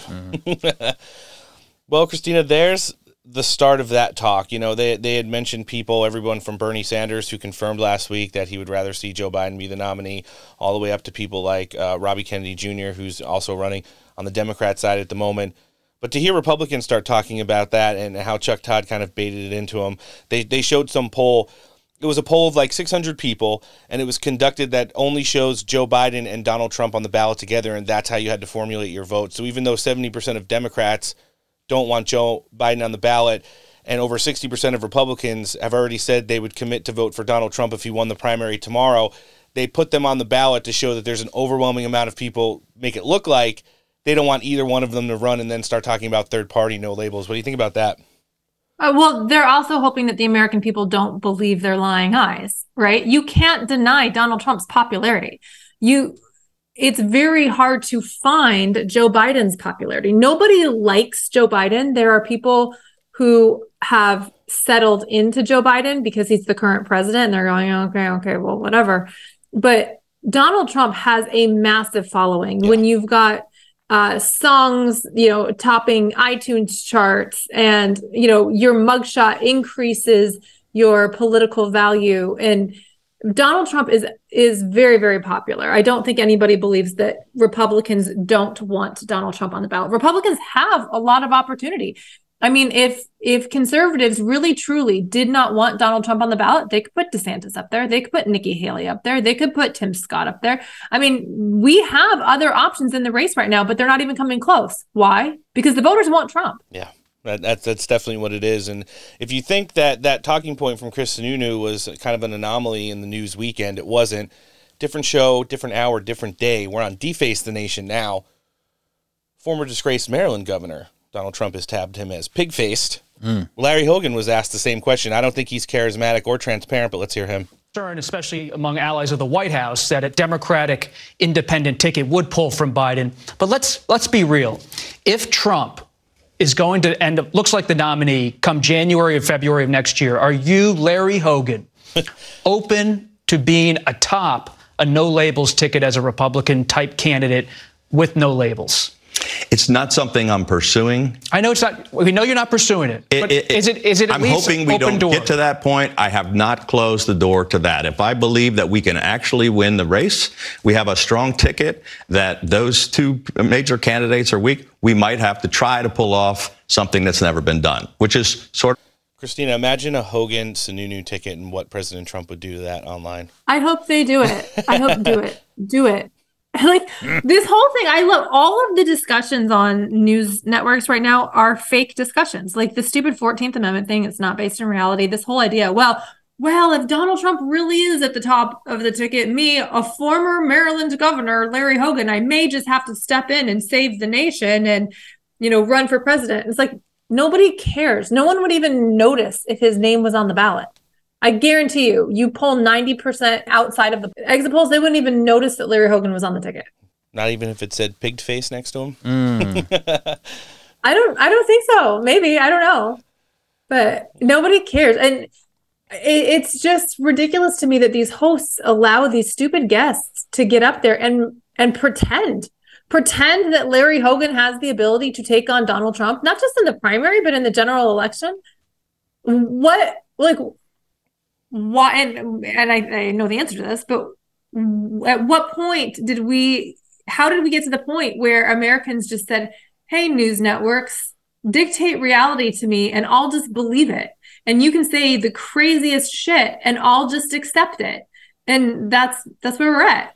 No, well, at least people aren't accepting it anymore. But no, and the polling and President Trump's popularity, whether it be when he's out in public speaking events or like you had mentioned before, fundraising, it definitely shows there. Last audio clip of the segment before we cut with Christina Bobb, there was one voice of reason out there. Donald Trump has tabbed him as very smart. He's run the Donald Trump campaign up to this point. We here on the show realize that only lasts until Donald Trump makes himself present, whether it be on a debate stage or at an event where they're both at, etc. I mean, obviously in the polls, it's not even close. But Vivek Ramaswamy jumped on This Week in Fake News with ABC and talked about not really the alternate candidate and third-party crap, but how these legal issues that Donald Trump has incurred over the past couple months, it's not just bad for the country, but it's getting pretty much to be annoying. Let's hear it. Your hand shut up pretty fast at the debate when you were asked whether you would vote for Donald Trump in the general election, even if he was a convicted felon. Can you just explain why you would vote for a convicted felon for president? Well, look, I expect to be the next nominee, and that's why I'm running for president. But I also intend to keep the pledge that I made. I take those things seriously. And the reality is, the way we do things in the United States, George, is that the people of this country decide who runs the country pursuant to the rules laid out in our constitutional republic. So if the Constitution permits somebody to run, and that's the person that people of this country want to elect, then that's the way our system works, and I stand by it. But I'm in this race because I expect to be that nominee and to lead our country. I'm asking you why you made the promise. Why do you think it's okay for a convicted felon to be president? So, look, I think that many of these prosecutions against Donald Trump are downright politicized persecutions through prosecution that set an awful precedent for our country. I do not want to see us become a banana republic where the administrative police state uses police force to eliminate opponents from competition. That's not the way it works. I will pick who I believe the best next president should be. I'm in this race because I believe I can lead us forward and reunite this country. But if it's not me as the nominee, I still expect that Donald Trump or whoever the Republican nominee is will be better than the alternative. And I care about what actually moves this nation forward. That's why I'm in this race. But George, frankly, I'm not interested in talking about who else I'm going to vote for. I expect to vote for myself, both in the... Attaboy. He says the right things, but like I said, that running as Donald Trump or to the right of Donald Trump or as an alternative to, Donald Trump because he's not at the debates and stuff like that only lasts until Donald Trump makes himself president. And then you have to go up against the two-time defending champ, so it doesn't really work out as well. He'll make a great Secretary of Education or something like that, labor. This is my only concern about the cabinet because, Vivek could be a great secretary of whatever. But every single cabinet member needs to be prepared to shut down their department. Yep. Can I just say that? We need to be prepared that our federal government has gotten way too out of control. We have way too many bureaucrats that have seeped in and are running interference on what the people of America want through their elected leaders. And they hinder our ability to run our own nation. So every secretary needs to be humble enough to shut their own department down. And I'm not saying we will shut them all down, but they just have to go in with the attitude of, I may only be the secretary of whatever for a certain amount of time because we're shutting this thing down. Well, we expect to have fire commentary from you talking about shutting it down every time we have you on, Christina, and that's why we had you on today. We're going to have you on again later this month. Listen, we're going to live link everything, the campaign, the book, you name it, in the show description today. Anyone that's not following you on social media, where can they check you out? Christina_Bobb on Instagram and Twitter, Christina Bobb on Truth, ChristinaBobb.com, and you can get Stealing Your Vote, The Inside Story of the 2020 Election, What It Means for 2024 on Amazon, Barnes & Noble, or wherever books are sold. Author, advocate, great commentator, and attorney at Save America, Miss Christina Bobb. Thanks for joining us on the show today. Thanks, guys. I think it's time we had a conversation about a good night's sleep. Pillow King of Minnesota, Mike Lindell, and the apparatus known as the MyPillow family has been cranking out savings down at MyPillow for over 20 years. And for the first time in 20 years, they've changed the long-standing MyPillow and now have the MyPillow version 2.0. You enter promo code STEAK at checkout, you're going to get buy one, get one free. In addition to that, they've got great savings on all things like MyPillow dog beds, the Air Lindell version 1 and 2, My Slippers, and Giza Dream Everything. If you're more of a morning person, they've launched My Coffee. It's available in the bean, the bag, and the pod. When you enter promo code STEAK here, you're going to get 25% off your order or 50% off when you make it a monthly subscription. MyPillow.com/steak for anything sleep related. If you want the coffee, MyStore.com/steak, or you can always talk to a qualified pillow representative.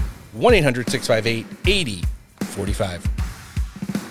All right, joining us next on the show today, he's the congressman representing Arizona's 2nd District. Always happy to sit down with Representative Eli Crane. Congressman, thanks for joining us on the show. Hey, guys. Thanks for having me. Well, you guys have been pretty busy. Capitol Hill's been on recess for this portion of the year, and you guys are getting ready to head back next week. But listen, if you check out your social medias, I've seen it on, Twitter, Instagram, you name it. You guys are out doing massive work within your district. You want to give our listenership a little bit of an update on some of the great work that you've been doing inside of Arizona too?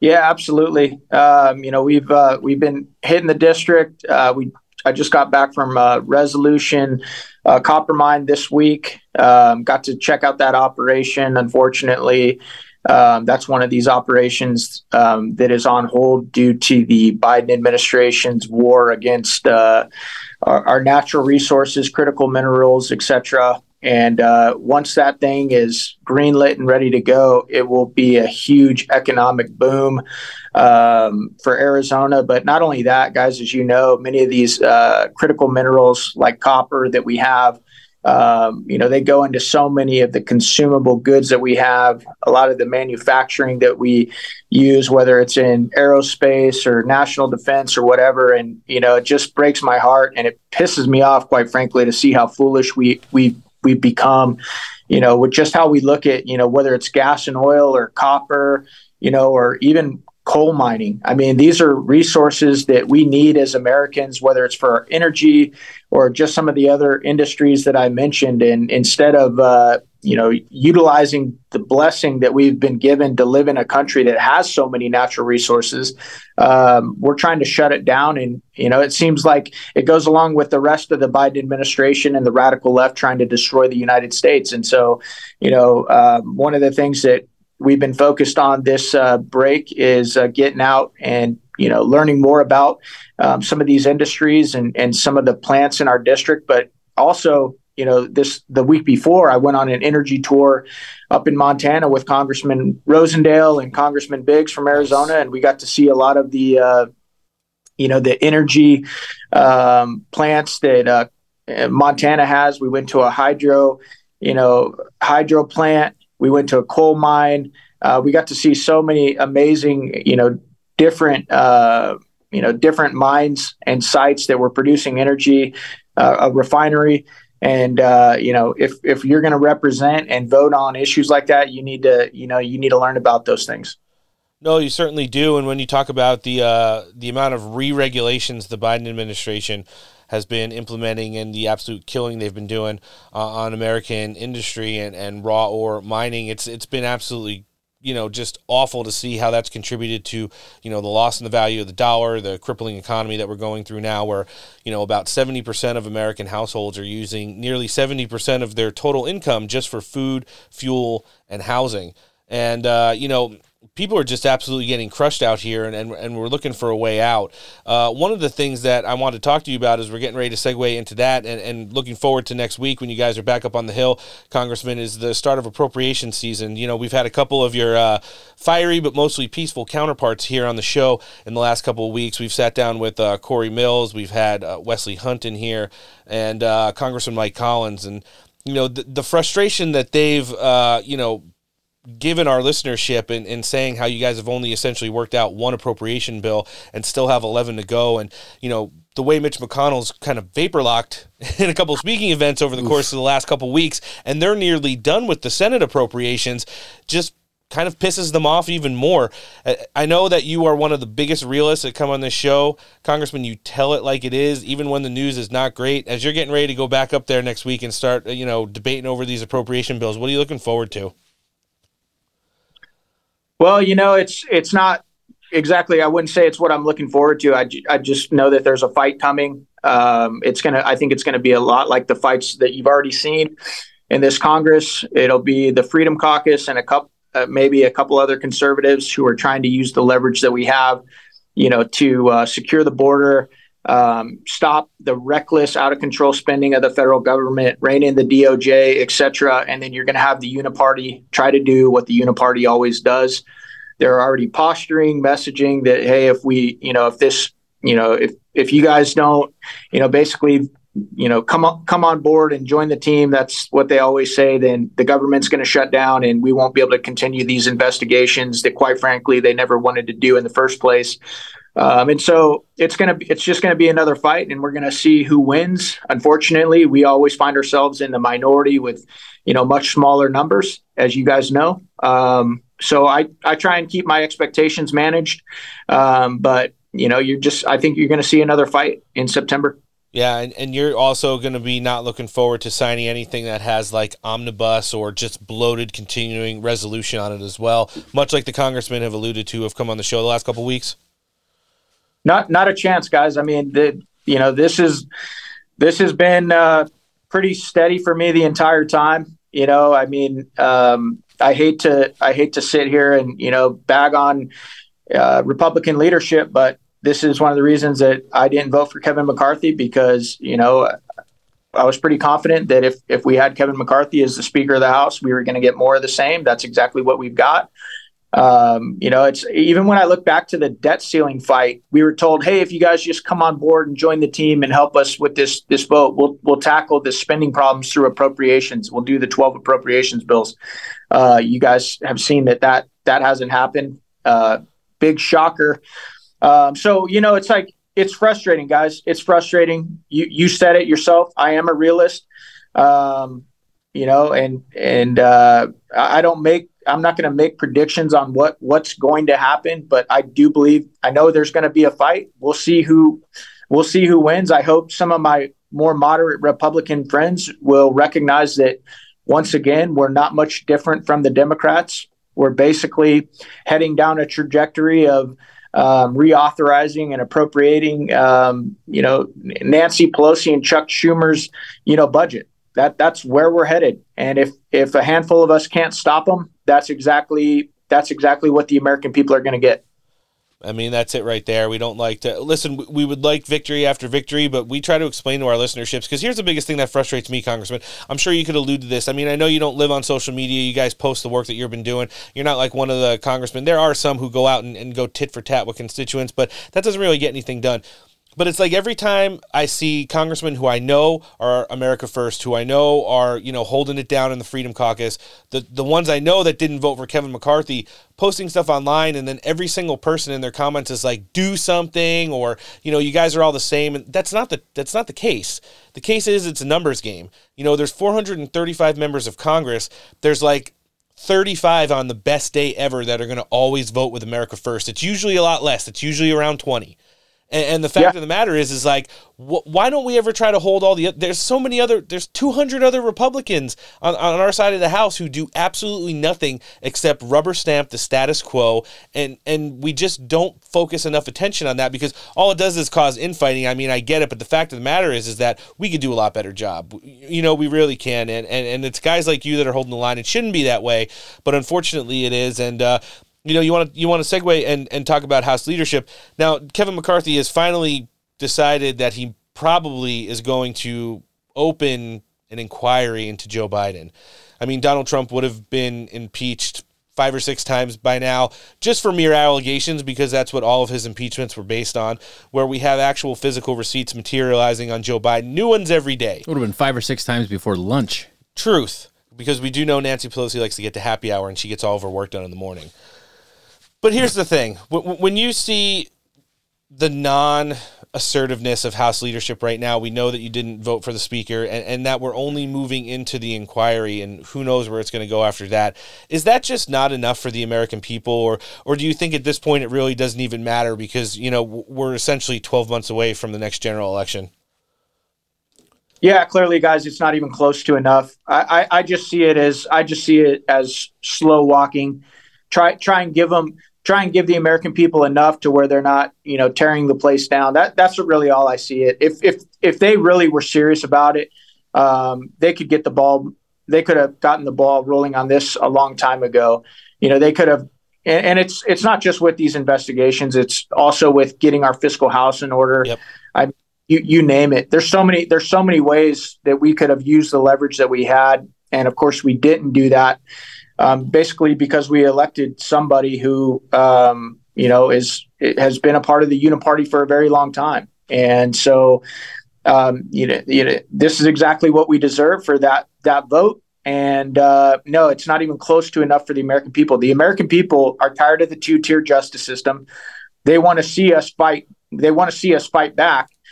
And it's just funny, guys, because as I go back to even that speaker fight in January where there were 20 of us that started holding the line, I can't tell you guys, one of the most frustrating things was how many conservatives, quote unquote conservatives, that were beating us up, those of us that were trying to hold the line and, calling us legislative terrorists and all of these things. And now these same people that were beating the 20 of us up that were trying to actually affect change and get you a speaker or leaders in there that would actually disrupt the status quo.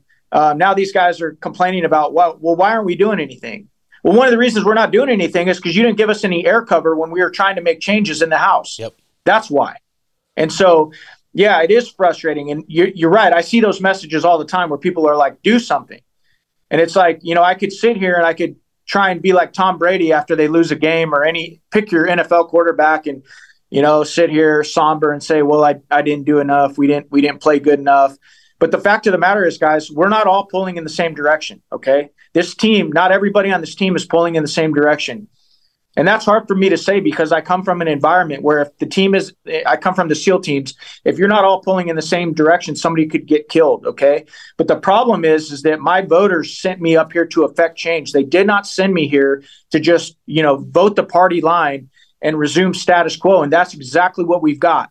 And, it pisses me off, but at the same time, I'll tell you guys, I'll tell anybody out there, it's like on almost every single vote that I can think of, I have tried to disrupt and affect change. But when you are, like you said, when you're 10% of your own party, you're probably not going to be able to get a lot done. So I realize I'm frustrated, guys, but that is what it is. No, it's the truth. And, you talk about your prior service and just the figurative language up on Capitol Hill, providing air cover for you guys. It's like for years, cover my ass meant one thing. But then when you get in the one election cycle, you, Corey Mills, Wesley Hunt, Luttrell, and a whole bunch of other veterans up there who, wind up being part of the big America First vote, even though you guys are a smaller number in the grand scheme of things, like, providing air cover means a whole different thing. And when those guys come back looking to, do a little secret handshake and say, hey, help me out on this vote or this, that, and the other thing, you guys are going to be like, no, you guys are fucking crazy. That's not the way this goes down. You're either going to, be true all the time or it's just not going to go down.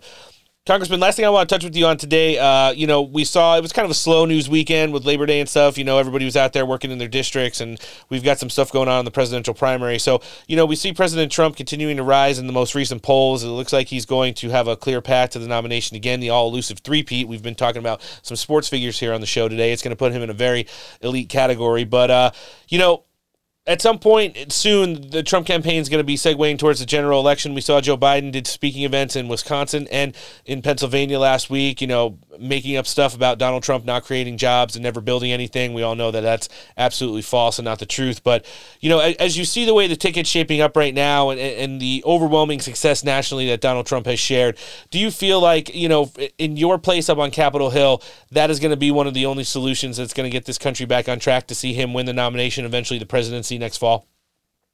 100%. It's why I endorsed him right off the bat, just because, and I realize like everybody else that Donald Trump is far from perfect, but in this day and age that we live in this hour in history, we need the strongest, baddest fighter we can bring to bear. And Donald Trump is most certainly that individual.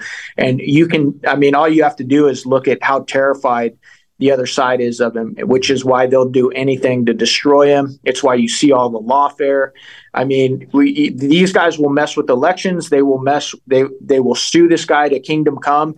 And I hope, it's like, I hate to even say this, guys, but you've heard others say it. I hope his security is really tight. Yeah. Because we're not just talking about regular old politics anymore. There's so much at stake. You're watching the United States right now teeter on whether or not we're going to save this thing or whether we're going to be a full-blown banana republic. Yep. And you see hints of it every single day. They know Donald Trump is the biggest threat to saving it. That's why they got to take him out. And that's why guys like me will, do whatever we can to support him. I do have to mention real quick before we cut with you, Congressman, I think you might like this one and maybe take it up to Capitol Hill next week. You talked about teetering on the verge of becoming a banana republic. Donald Trump has alluded to the same narrative as well.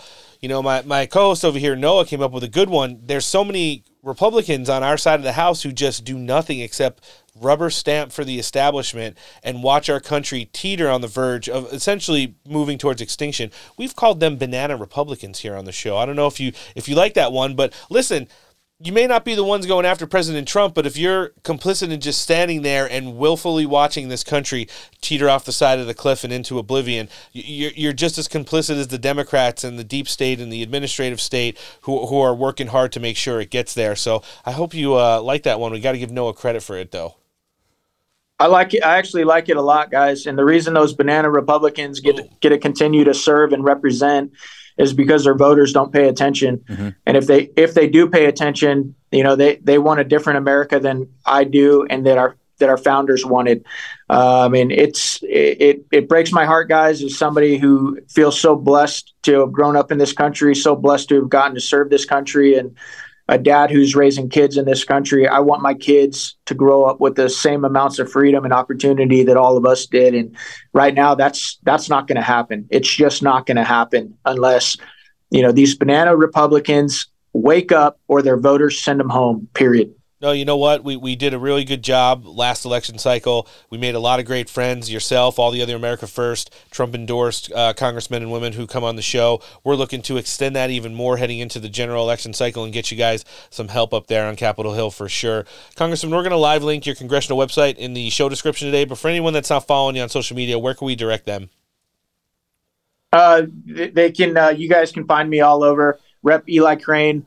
But we appreciate the opportunity to come on, and I really appreciate that you guys continue to hold down the airwaves and provide air cover for us. Anything that we can to help make America great again. Honestly, it's the only job we do here on the show. This is the Congressman representing Arizona 2. This is absolute warrior up on Capitol Hill. Representative Eli Crane, thanks for joining us. Thanks, guys. God bless you. It's not July. It's not August. It's September. Trump is dominating the polls. You have some people on the side of the debate stage who are polling in the single digits. Yeah. Should they get out? Look, I think there's too many people in the field. You should not be in the race. If you don't make the debate stage, you likely should consider getting out. If you're on the debate stage and you're willing to stand up and challenge the leader, that's at 50%. If you're unwilling to challenge Donald Trump, you should get off the stage. Ramaswamy, for example, is up there being a cheerleader and a fill-in for Trump. God, he shouldn't be running for president. He should, he obviously is trying to apply for a job for Trump. But if you're in there running for vice president, or you're trying to be a cabinet secretary, or you're trying to become famous or write a book or get on television, you should get the heck out of the race.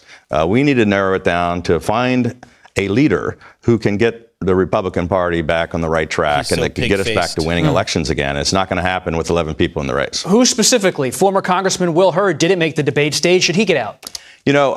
Will is a great friend. I have tremendous admiration for him. I agree with him on so many issues, but he's not going to be president, and he didn't make the debate stage. And I think he contributes a lot to the discussion. He and I see a lot of things eye to eye, but I don't think that at this point he should be in the race. Well, that was Pig-Faced Larry Hogan. Sorry, it was a slow Labor Day weekend, so we're getting a heaping helping of people like him today. And we're going to play a little 2024 presidential primary roundup. So apparently to him, it's time for people to start getting out of the race. He's not saying people get out of the race and endorse Donald Trump. It's that the fraction of a percent of points that these bottom of the bottom feeders have can go to people like, Nikki Haley and Tim Scott and Ron DeSantis. I could really care less. It means nothing in the big scheme of things, or anything really to do with Donald Trump. I also want to take a minute real quick. So, no, we just had a fiery but mostly peaceful segment with Arizona Congressman Eli Crane. He is absolutely one of our favorites. Yeah, I love that guy. Tells it like it is. The more frequently that we have these congressmen and women come out on our show and the level of comfortability that they get with us, it seems like you're able to actually hear the way that they feel and not just the way that they usually talk when they go, let's say, on a television segment. Yeah, for sure. I think that's an absolute treat that we only here on Steak for Breakfast can regularly deliver to our listenership. And I promise you, as we continue on, through this campaign and when candidates start announcing and stuff again, we've already got a great slate of candidates lined up to come in starting at the end of September. And we're going to be bringing them, into your living rooms and your homes and your cars and your offices for the next year as we get ready to head into the 2024 general election cycle. So it's going to be fantastic, and so was he. And then, okay, Noah, so you got to hear Chris Lasavita for the first time. I mean, I've followed him for years. I've heard all the media that he's done this year, which isn't a lot. It says a lot when someone like that can come on your show and give your listenership, 30 minutes, an inside look of the Trump campaign all the way down to, basically the DNA, talking about the other people that are running it with him and how things are going for President Trump in real time. What do you think of him? Yeah, he's good, man. I think we should be friends with him. Well, it sounded like he wanted to hang out when they came to L.A. at the end of the month. So I feel like he's a cigar guy. Oh, yeah. Yeah, he's talked about frequently how when he's gotten a good book and he's gotten into it, he'd crush 2 bottles of wine and 2 packs of cigarettes in one night. Nice. So we'll have to get him some supplies here from the Patriot Cigar Company as well. Getting into the primary roundup, there were people who were very present this weekend, I have to say. I saw Nikki Haley out there. Obviously, everybody's seen the gotcha video from Heather Mullins giving Mike Pence regurgitating his receipts again. And, Vivek Ramaswamy did a whole bunch of media. But then there were some who just didn't. I couldn't find anything on Chris Christie. I couldn't find anything on Tim Scott. It seems that, they're just kind of absent from the campaign trail and actually took the holiday for what it was. So I saw on Fox News yesterday the campaign advisor for Vivek Ramaswamy was part of a roundtable. Her name's Tricia McLaughlin. That's who I'm dealing with, trying to get Vivek on the show. We spoke yesterday briefly, and she said she's going to take a look at this week.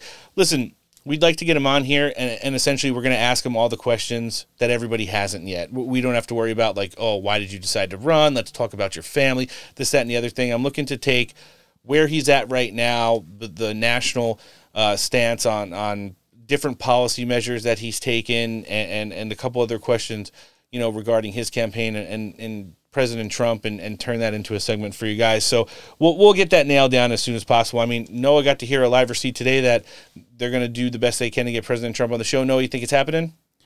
I have to say, I really hope so. Good. I mean, but I feel like our window for a reasonable potential for that to happen is closing, because as this stuff escalates, and I wish they would have just did it last year before he got indicted a whole bunch of times. I mean, not even just the indictments. I just feel like he's just going to have to keep his head down at some point and just literally dodge the bullets. They're going to keep coming at him. Well, we're going to keep coming at Stephen Chong and Chris Lasavita until we can get Donald Trump on Steak for Breakfast for you guys. That's a promise I make to our listenership, and one that we're working on every week. Getting back to this, though, ever since the debate, and I would call it not really flip-floppedness, but evolution of policy stances that Vivek Ramaswamy has made over the last couple of weeks, he's been hammered in the mainstream press because they find him as someone who is obviously currently overtaking Governor Ron DeSantis in a couple national polls, sending him back in places like New Hampshire all the way down to 4th. And she was reiterating on the fact that you got to be over the target if you're getting attacked by everybody. Let's hear it. Tricia, what do you make of the attacks? The establishment is absolutely coming after Vivek, whether it be Chris Christie, Nikki Haley, MSNBC, the New York Times, all of them coming after him. I think that shows he's right over the target. We're actually in New Hampshire today at the state fair, and we're hearing from voters about real problems and real issues, not the Nikki Haley squabbles of the day. She's also completely wrong about Israel. Vivek has talked about implementing Abraham Accords 2.0, making our relationship with Israel even stronger than ever before. So she can keep on mischaracterizing his positions because she's establishment and she's threatened by his rise, but it's not going to change the truth. And truth is what Vivek is delivering here in New Hampshire today. To Tricia's point, Vivek is all over New Hampshire this weekend. Let's play a sample of him from this morning. We have a government that systematically believes that we, the people, can't handle the truth. If this campaign stands for one thing, it is that we, the people, we can handle the truth. We demand the truth. We require the truth. This is why young people don't trust the government anymore. We don't trust the government when the government does not trust us back. Trust is a... Okay, so...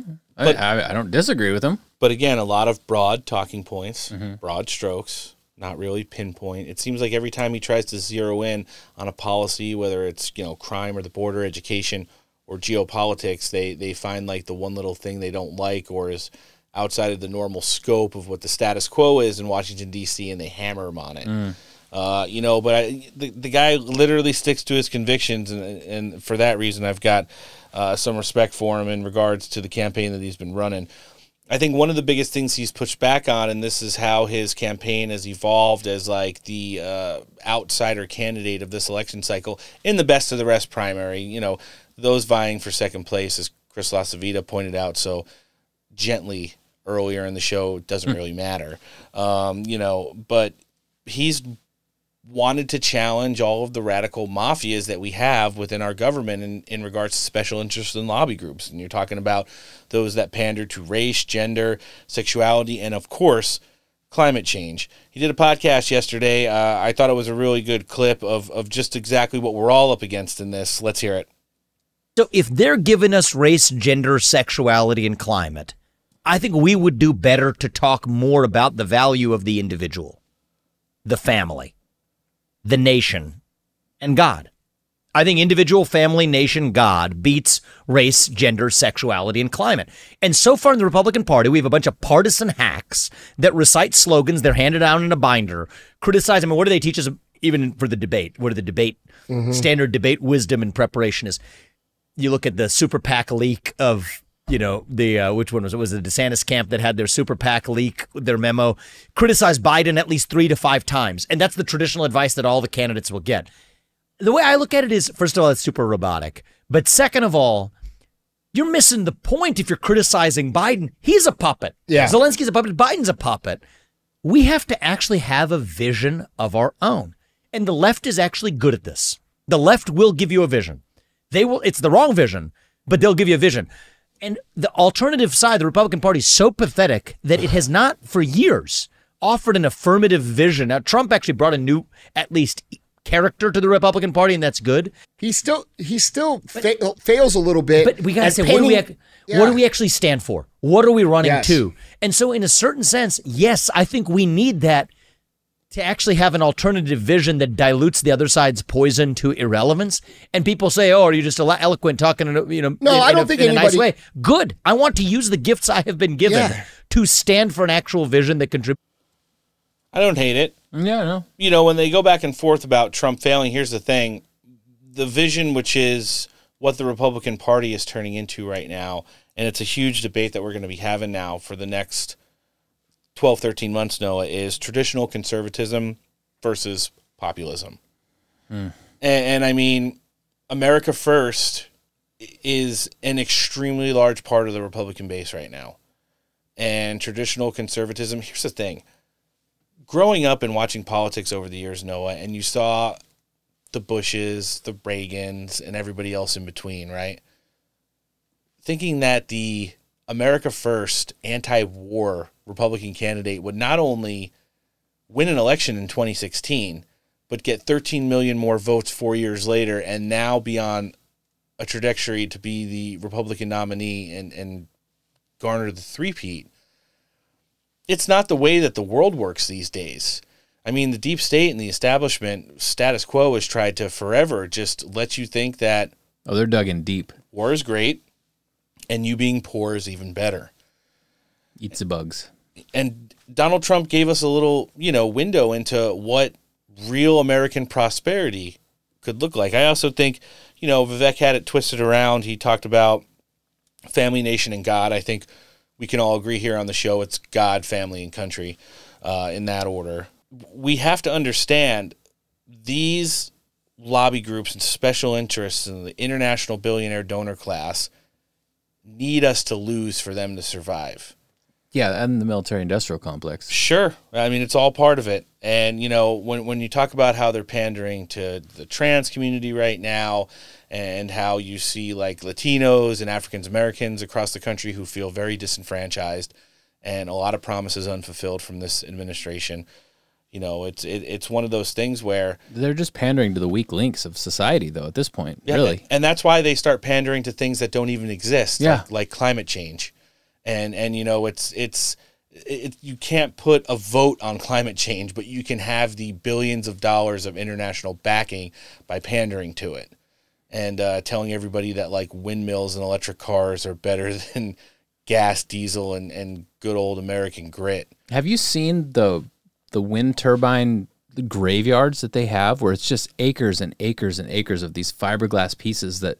I mean, most of the shit's going in the landfills. What about the EV vehicle graveyards or the solar panel graveyards? Yeah. It's nuts. Yeah, because the usable life on this stuff is not forever. And as those things degrade, like you can't have like a giant several ton, I would assume, thing spinning above you if it's not solid and good to go. So like those things, they have to just chop them down every once in a while. And where are you going to put all that shit? Yeah. Like they don't even know how to recycle it yet. Nope.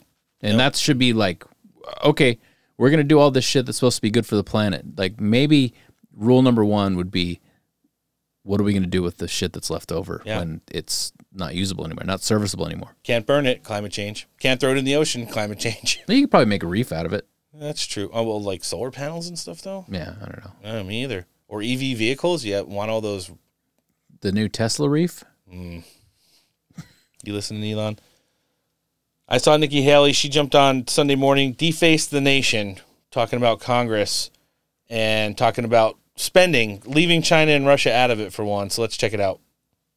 She's one of many that are going to throw things on the table like that. What I'm saying is Congress needs to do their job. Balance a budget. I have said I will veto any spending bill that doesn't take us back to pre-COVID levels. Except the war. only group that talks about closing down the government or playing these games are members of Congress. The American people aren't talking about that. The American people are telling Congress, do your job. Balance a budget. Stop the spending. Stop the borrowing. Eliminate the earmarks. Claw back the hundreds of billions of dollars of unspent COVID dollars. Right. Go after, instead of 87,000 IRS agents going after middle America, go after the hundreds of billions of dollars of COVID fraud that we know exists. These political games, the American people have no use for it. They just want them to do their job. It's not that hard. It's why I continue to say we've got way too many lawyers in Congress. We need an accountant. I'm an accountant. That's why I want to put an end to this and start having government work for the people again. Oh, God.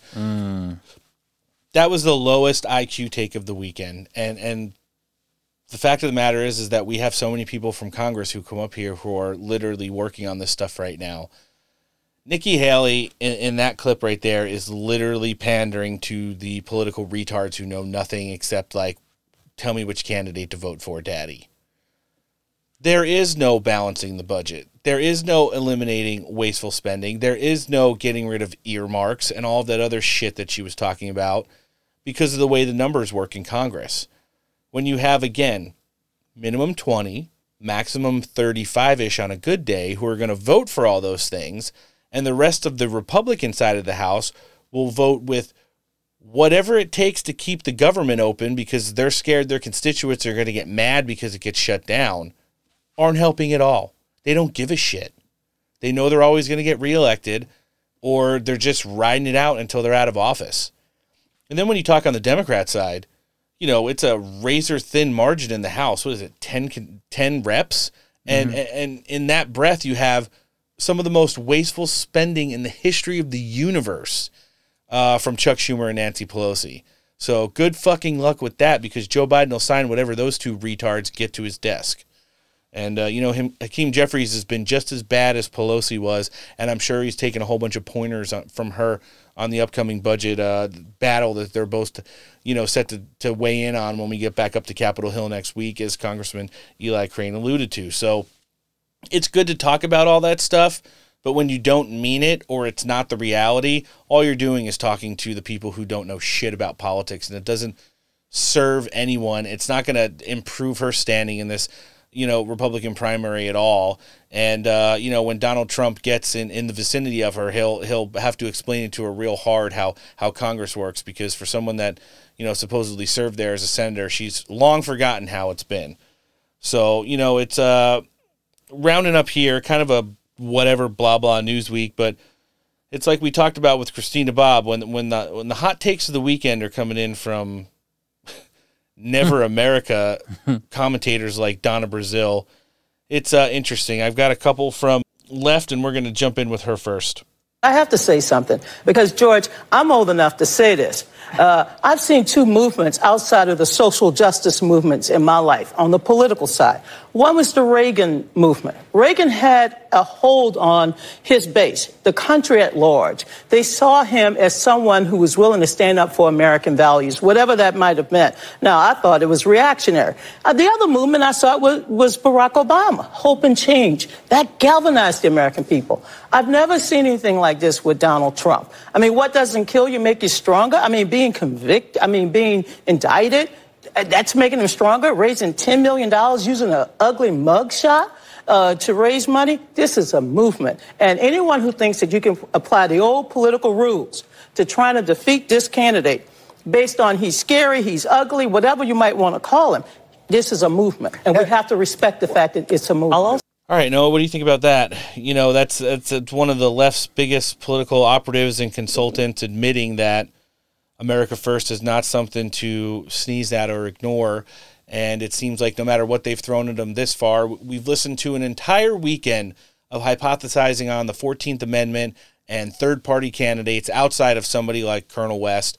And it's just, she is completely aware that Donald Trump is alive and well, and that the movement is something to take very seriously.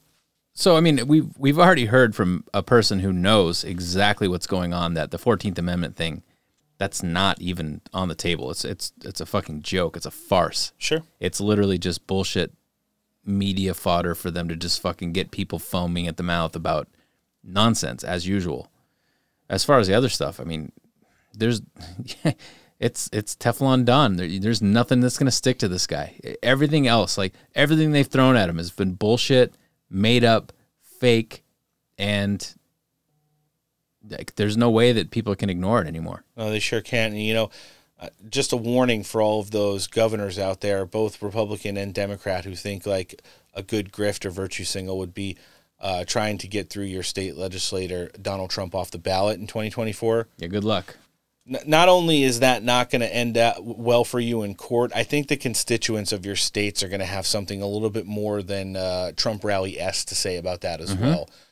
When you try to remove the clear-cut Republican nominee at this point off the ballot, with the rest of the field showing no signs of resuscitating their campaigns or lack thereof.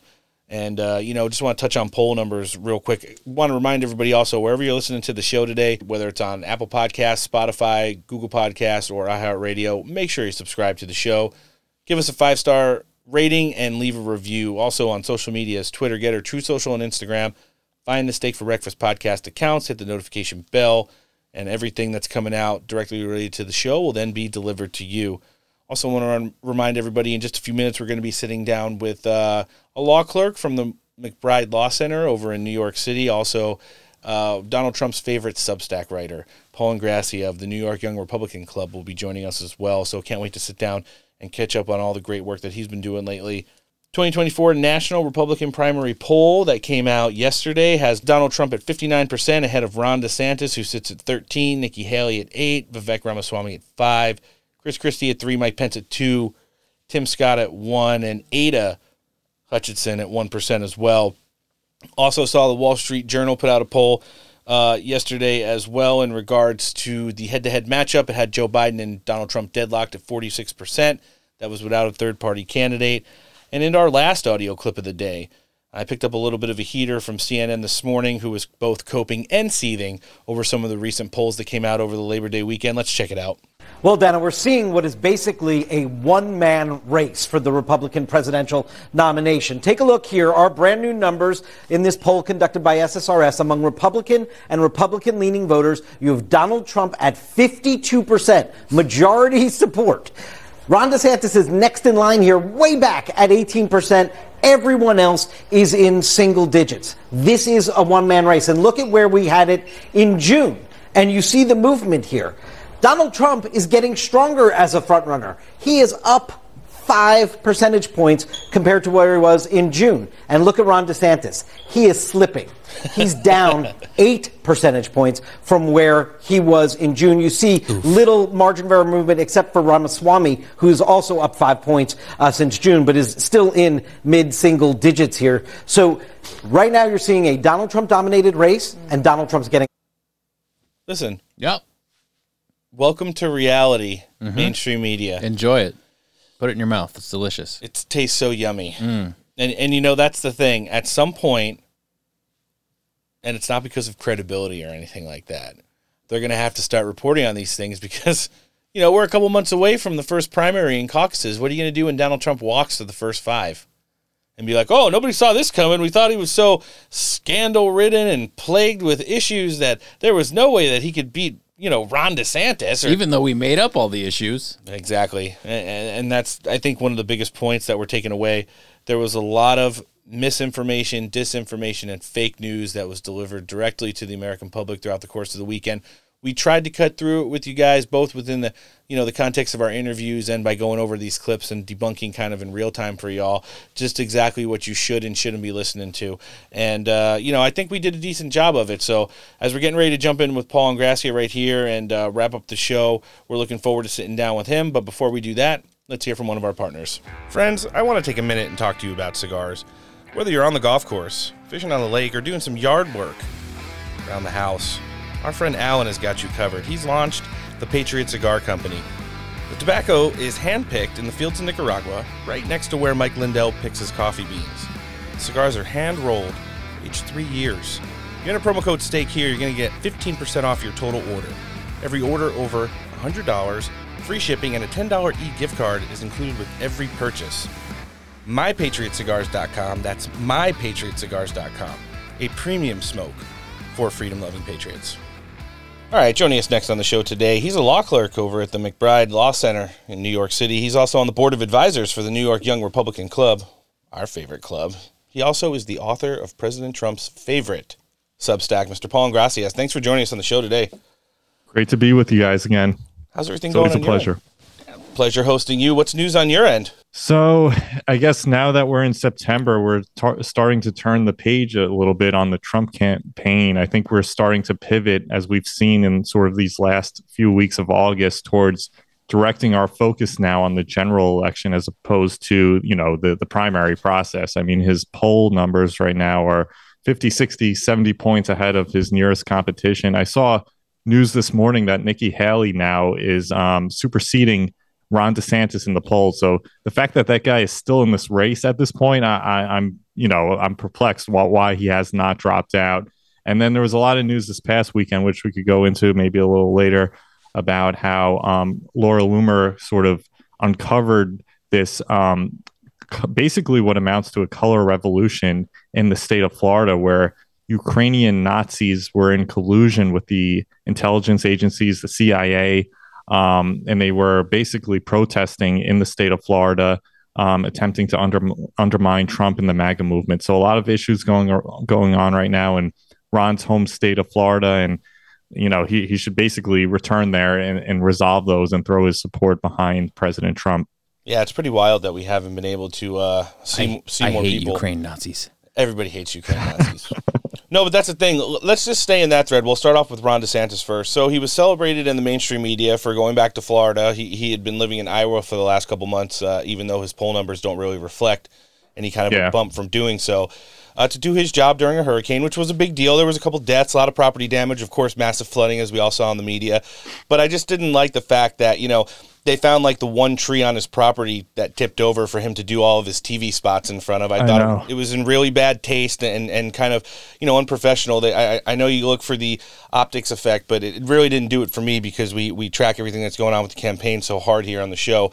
But it just seems like they're stagnant right now. They're not doing anything. There's a lot of, shit talk from some of their, D-tier influencers online, if you could even call them that anymore.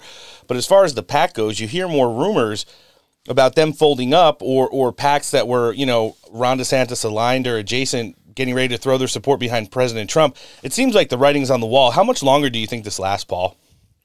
Well, the fact that he's still in the race at this point is, as I said earlier, it's mind-boggling. I can't believe, I don't know what he's trying to get out of it. I think he's part of a covert sort of psyop to, this has been the case all along, to derail the MAGA movement. He's basically a vessel for the elite party interests within the Republican establishment.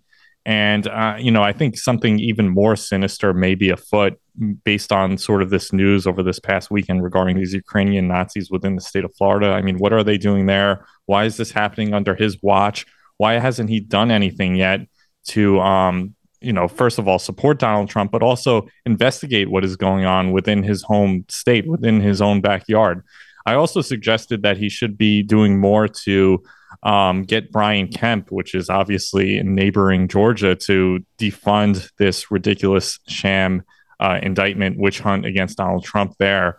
He should at least be putting soft pressure on Brian Kemp, at least issuing a statement and saying this is totally unconstitutional and we need to basically form a unified coalition at this point and support Donald Trump and throw all our support behind him. If that were the case, if the Republican Party were even like 40 or 50% aligned around Donald Trump, you wouldn't be seeing all these indictments against him. You wouldn't be seeing basically this political persecution against Ken Paxton in the state of Florida, in the state of Texas. You wouldn't be seeing this widespread, witch hunt against the MAGA movement, and rumors circulating now that the FBI is going to go after 1,000 more patriots who were there on the January 6th event, peacefully protesting for the most part. So all of this can be stopped if we were unified and aligned around the central goal, which should be winning the White House in 2024 with President Trump as the party nominee. That's why the left has been able to steamroll us, even though they themselves are pretty incompetent.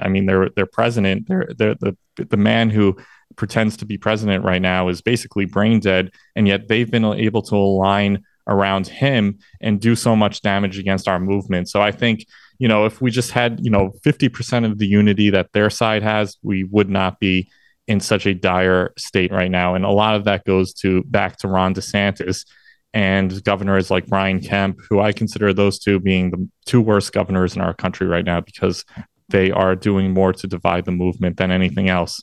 Yeah, and they've got their, drawn a line in the sand that it doesn't seem like they're going to go back from. I really do feel like this is the end for Ron DeSantis as far as politics goes. And then when you look at Brian Kemp, someone who was wisely staying out of the race because he was just never going to get any of the MAGA vote in this election cycle, his behavior since the Fani Willis indictments have pretty much sealed the fact that he'll never win anything outside of a statewide election in Georgia ever again. He won't be a national level candidate, and MAGA won't forget what he hasn't done.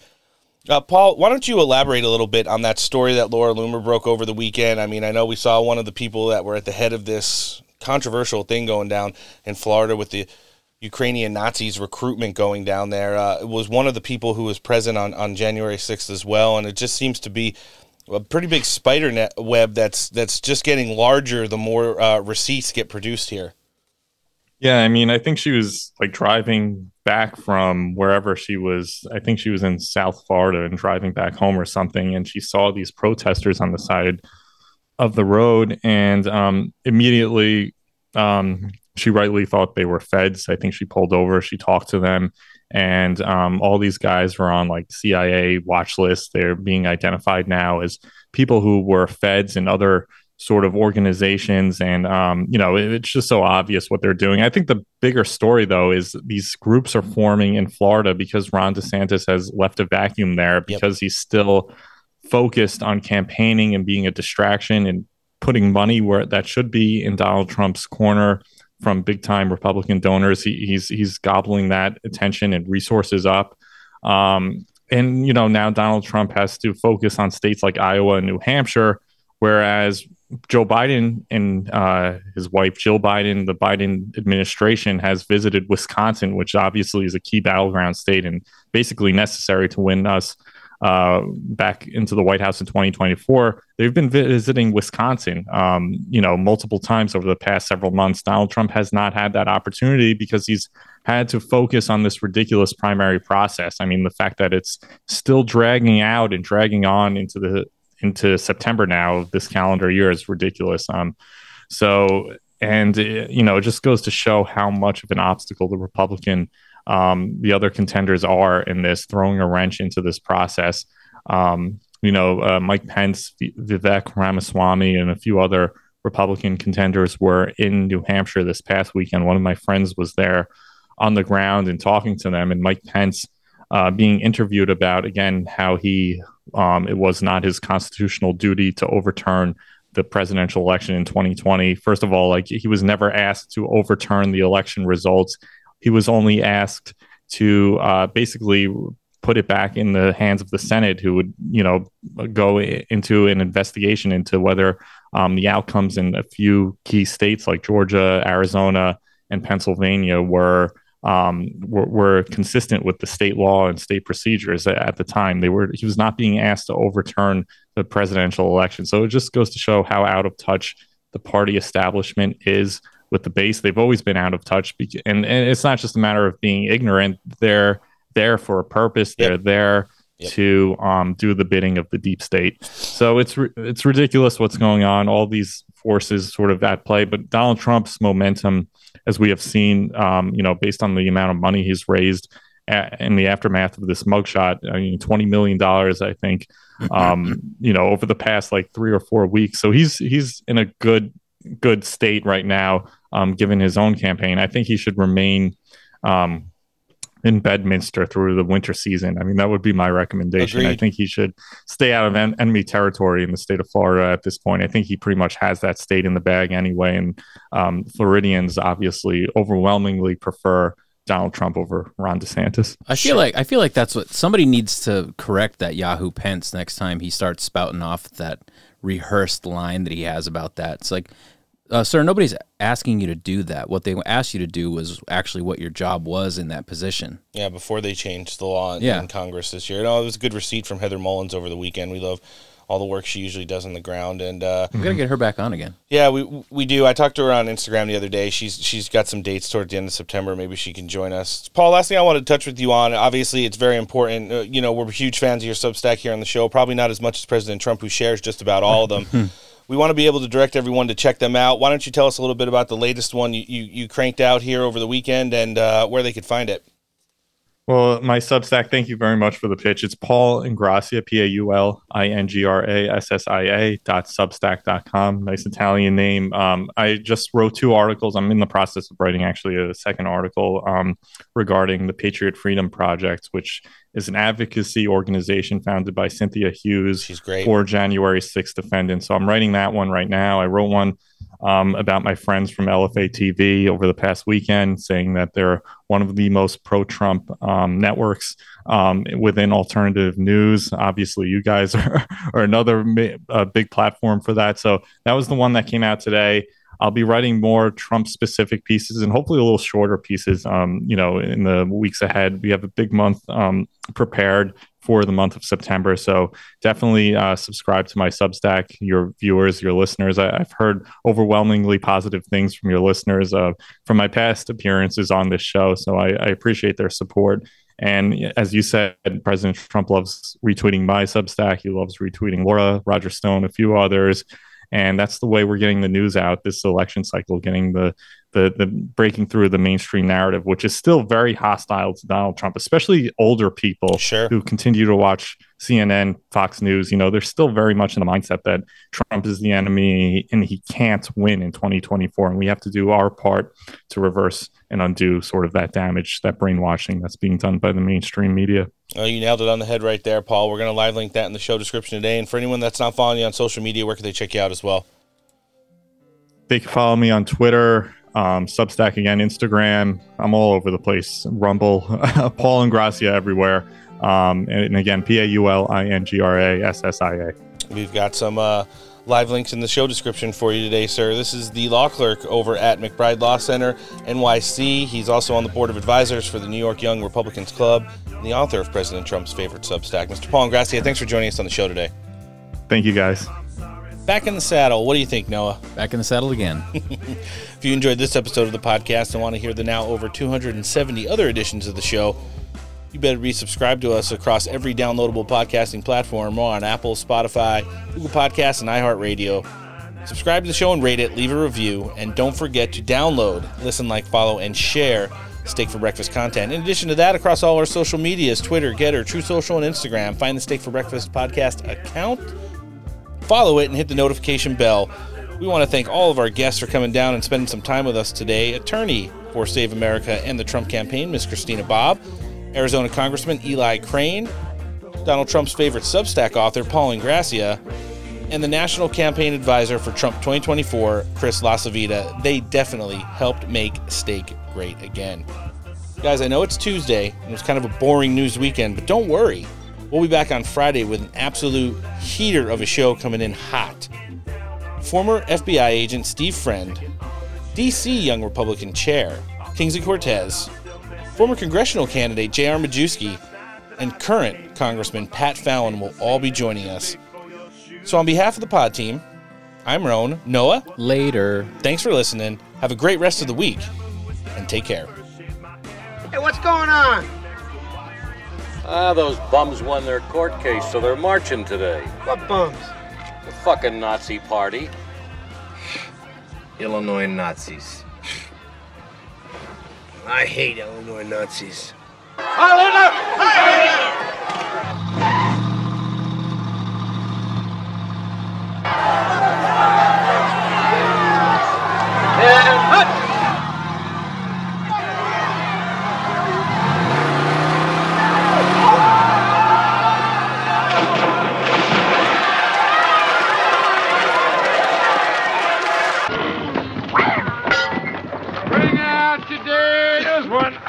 Ninepence. I'm not dead. What? Nothing. Here's your ninepence. I'm not dead. Here. He says he's not dead. Yes, he is. I'm not. He isn't? Well, he will be soon. He's very ill. I'm getting better. No, you're not. You'll be stone dead in a moment. Oh, I can't take him like that. It's against regulations. I don't want to go on the car. Oh, don't be such a baby. I can't take him. I feel fine. Well, do us a favour. I can't. Well, can you hang around a couple of minutes? He won't be long. No, I've got to go to Robinson's. They've lost 9 today. Well, when's your next run? Thursday. You think I'll go for a walk? You're not fooling anyone, you know. Look, isn't there something you can do? I feel happy. I feel happy. Ah, thanks very much. That's all. See you on Thursday. Right.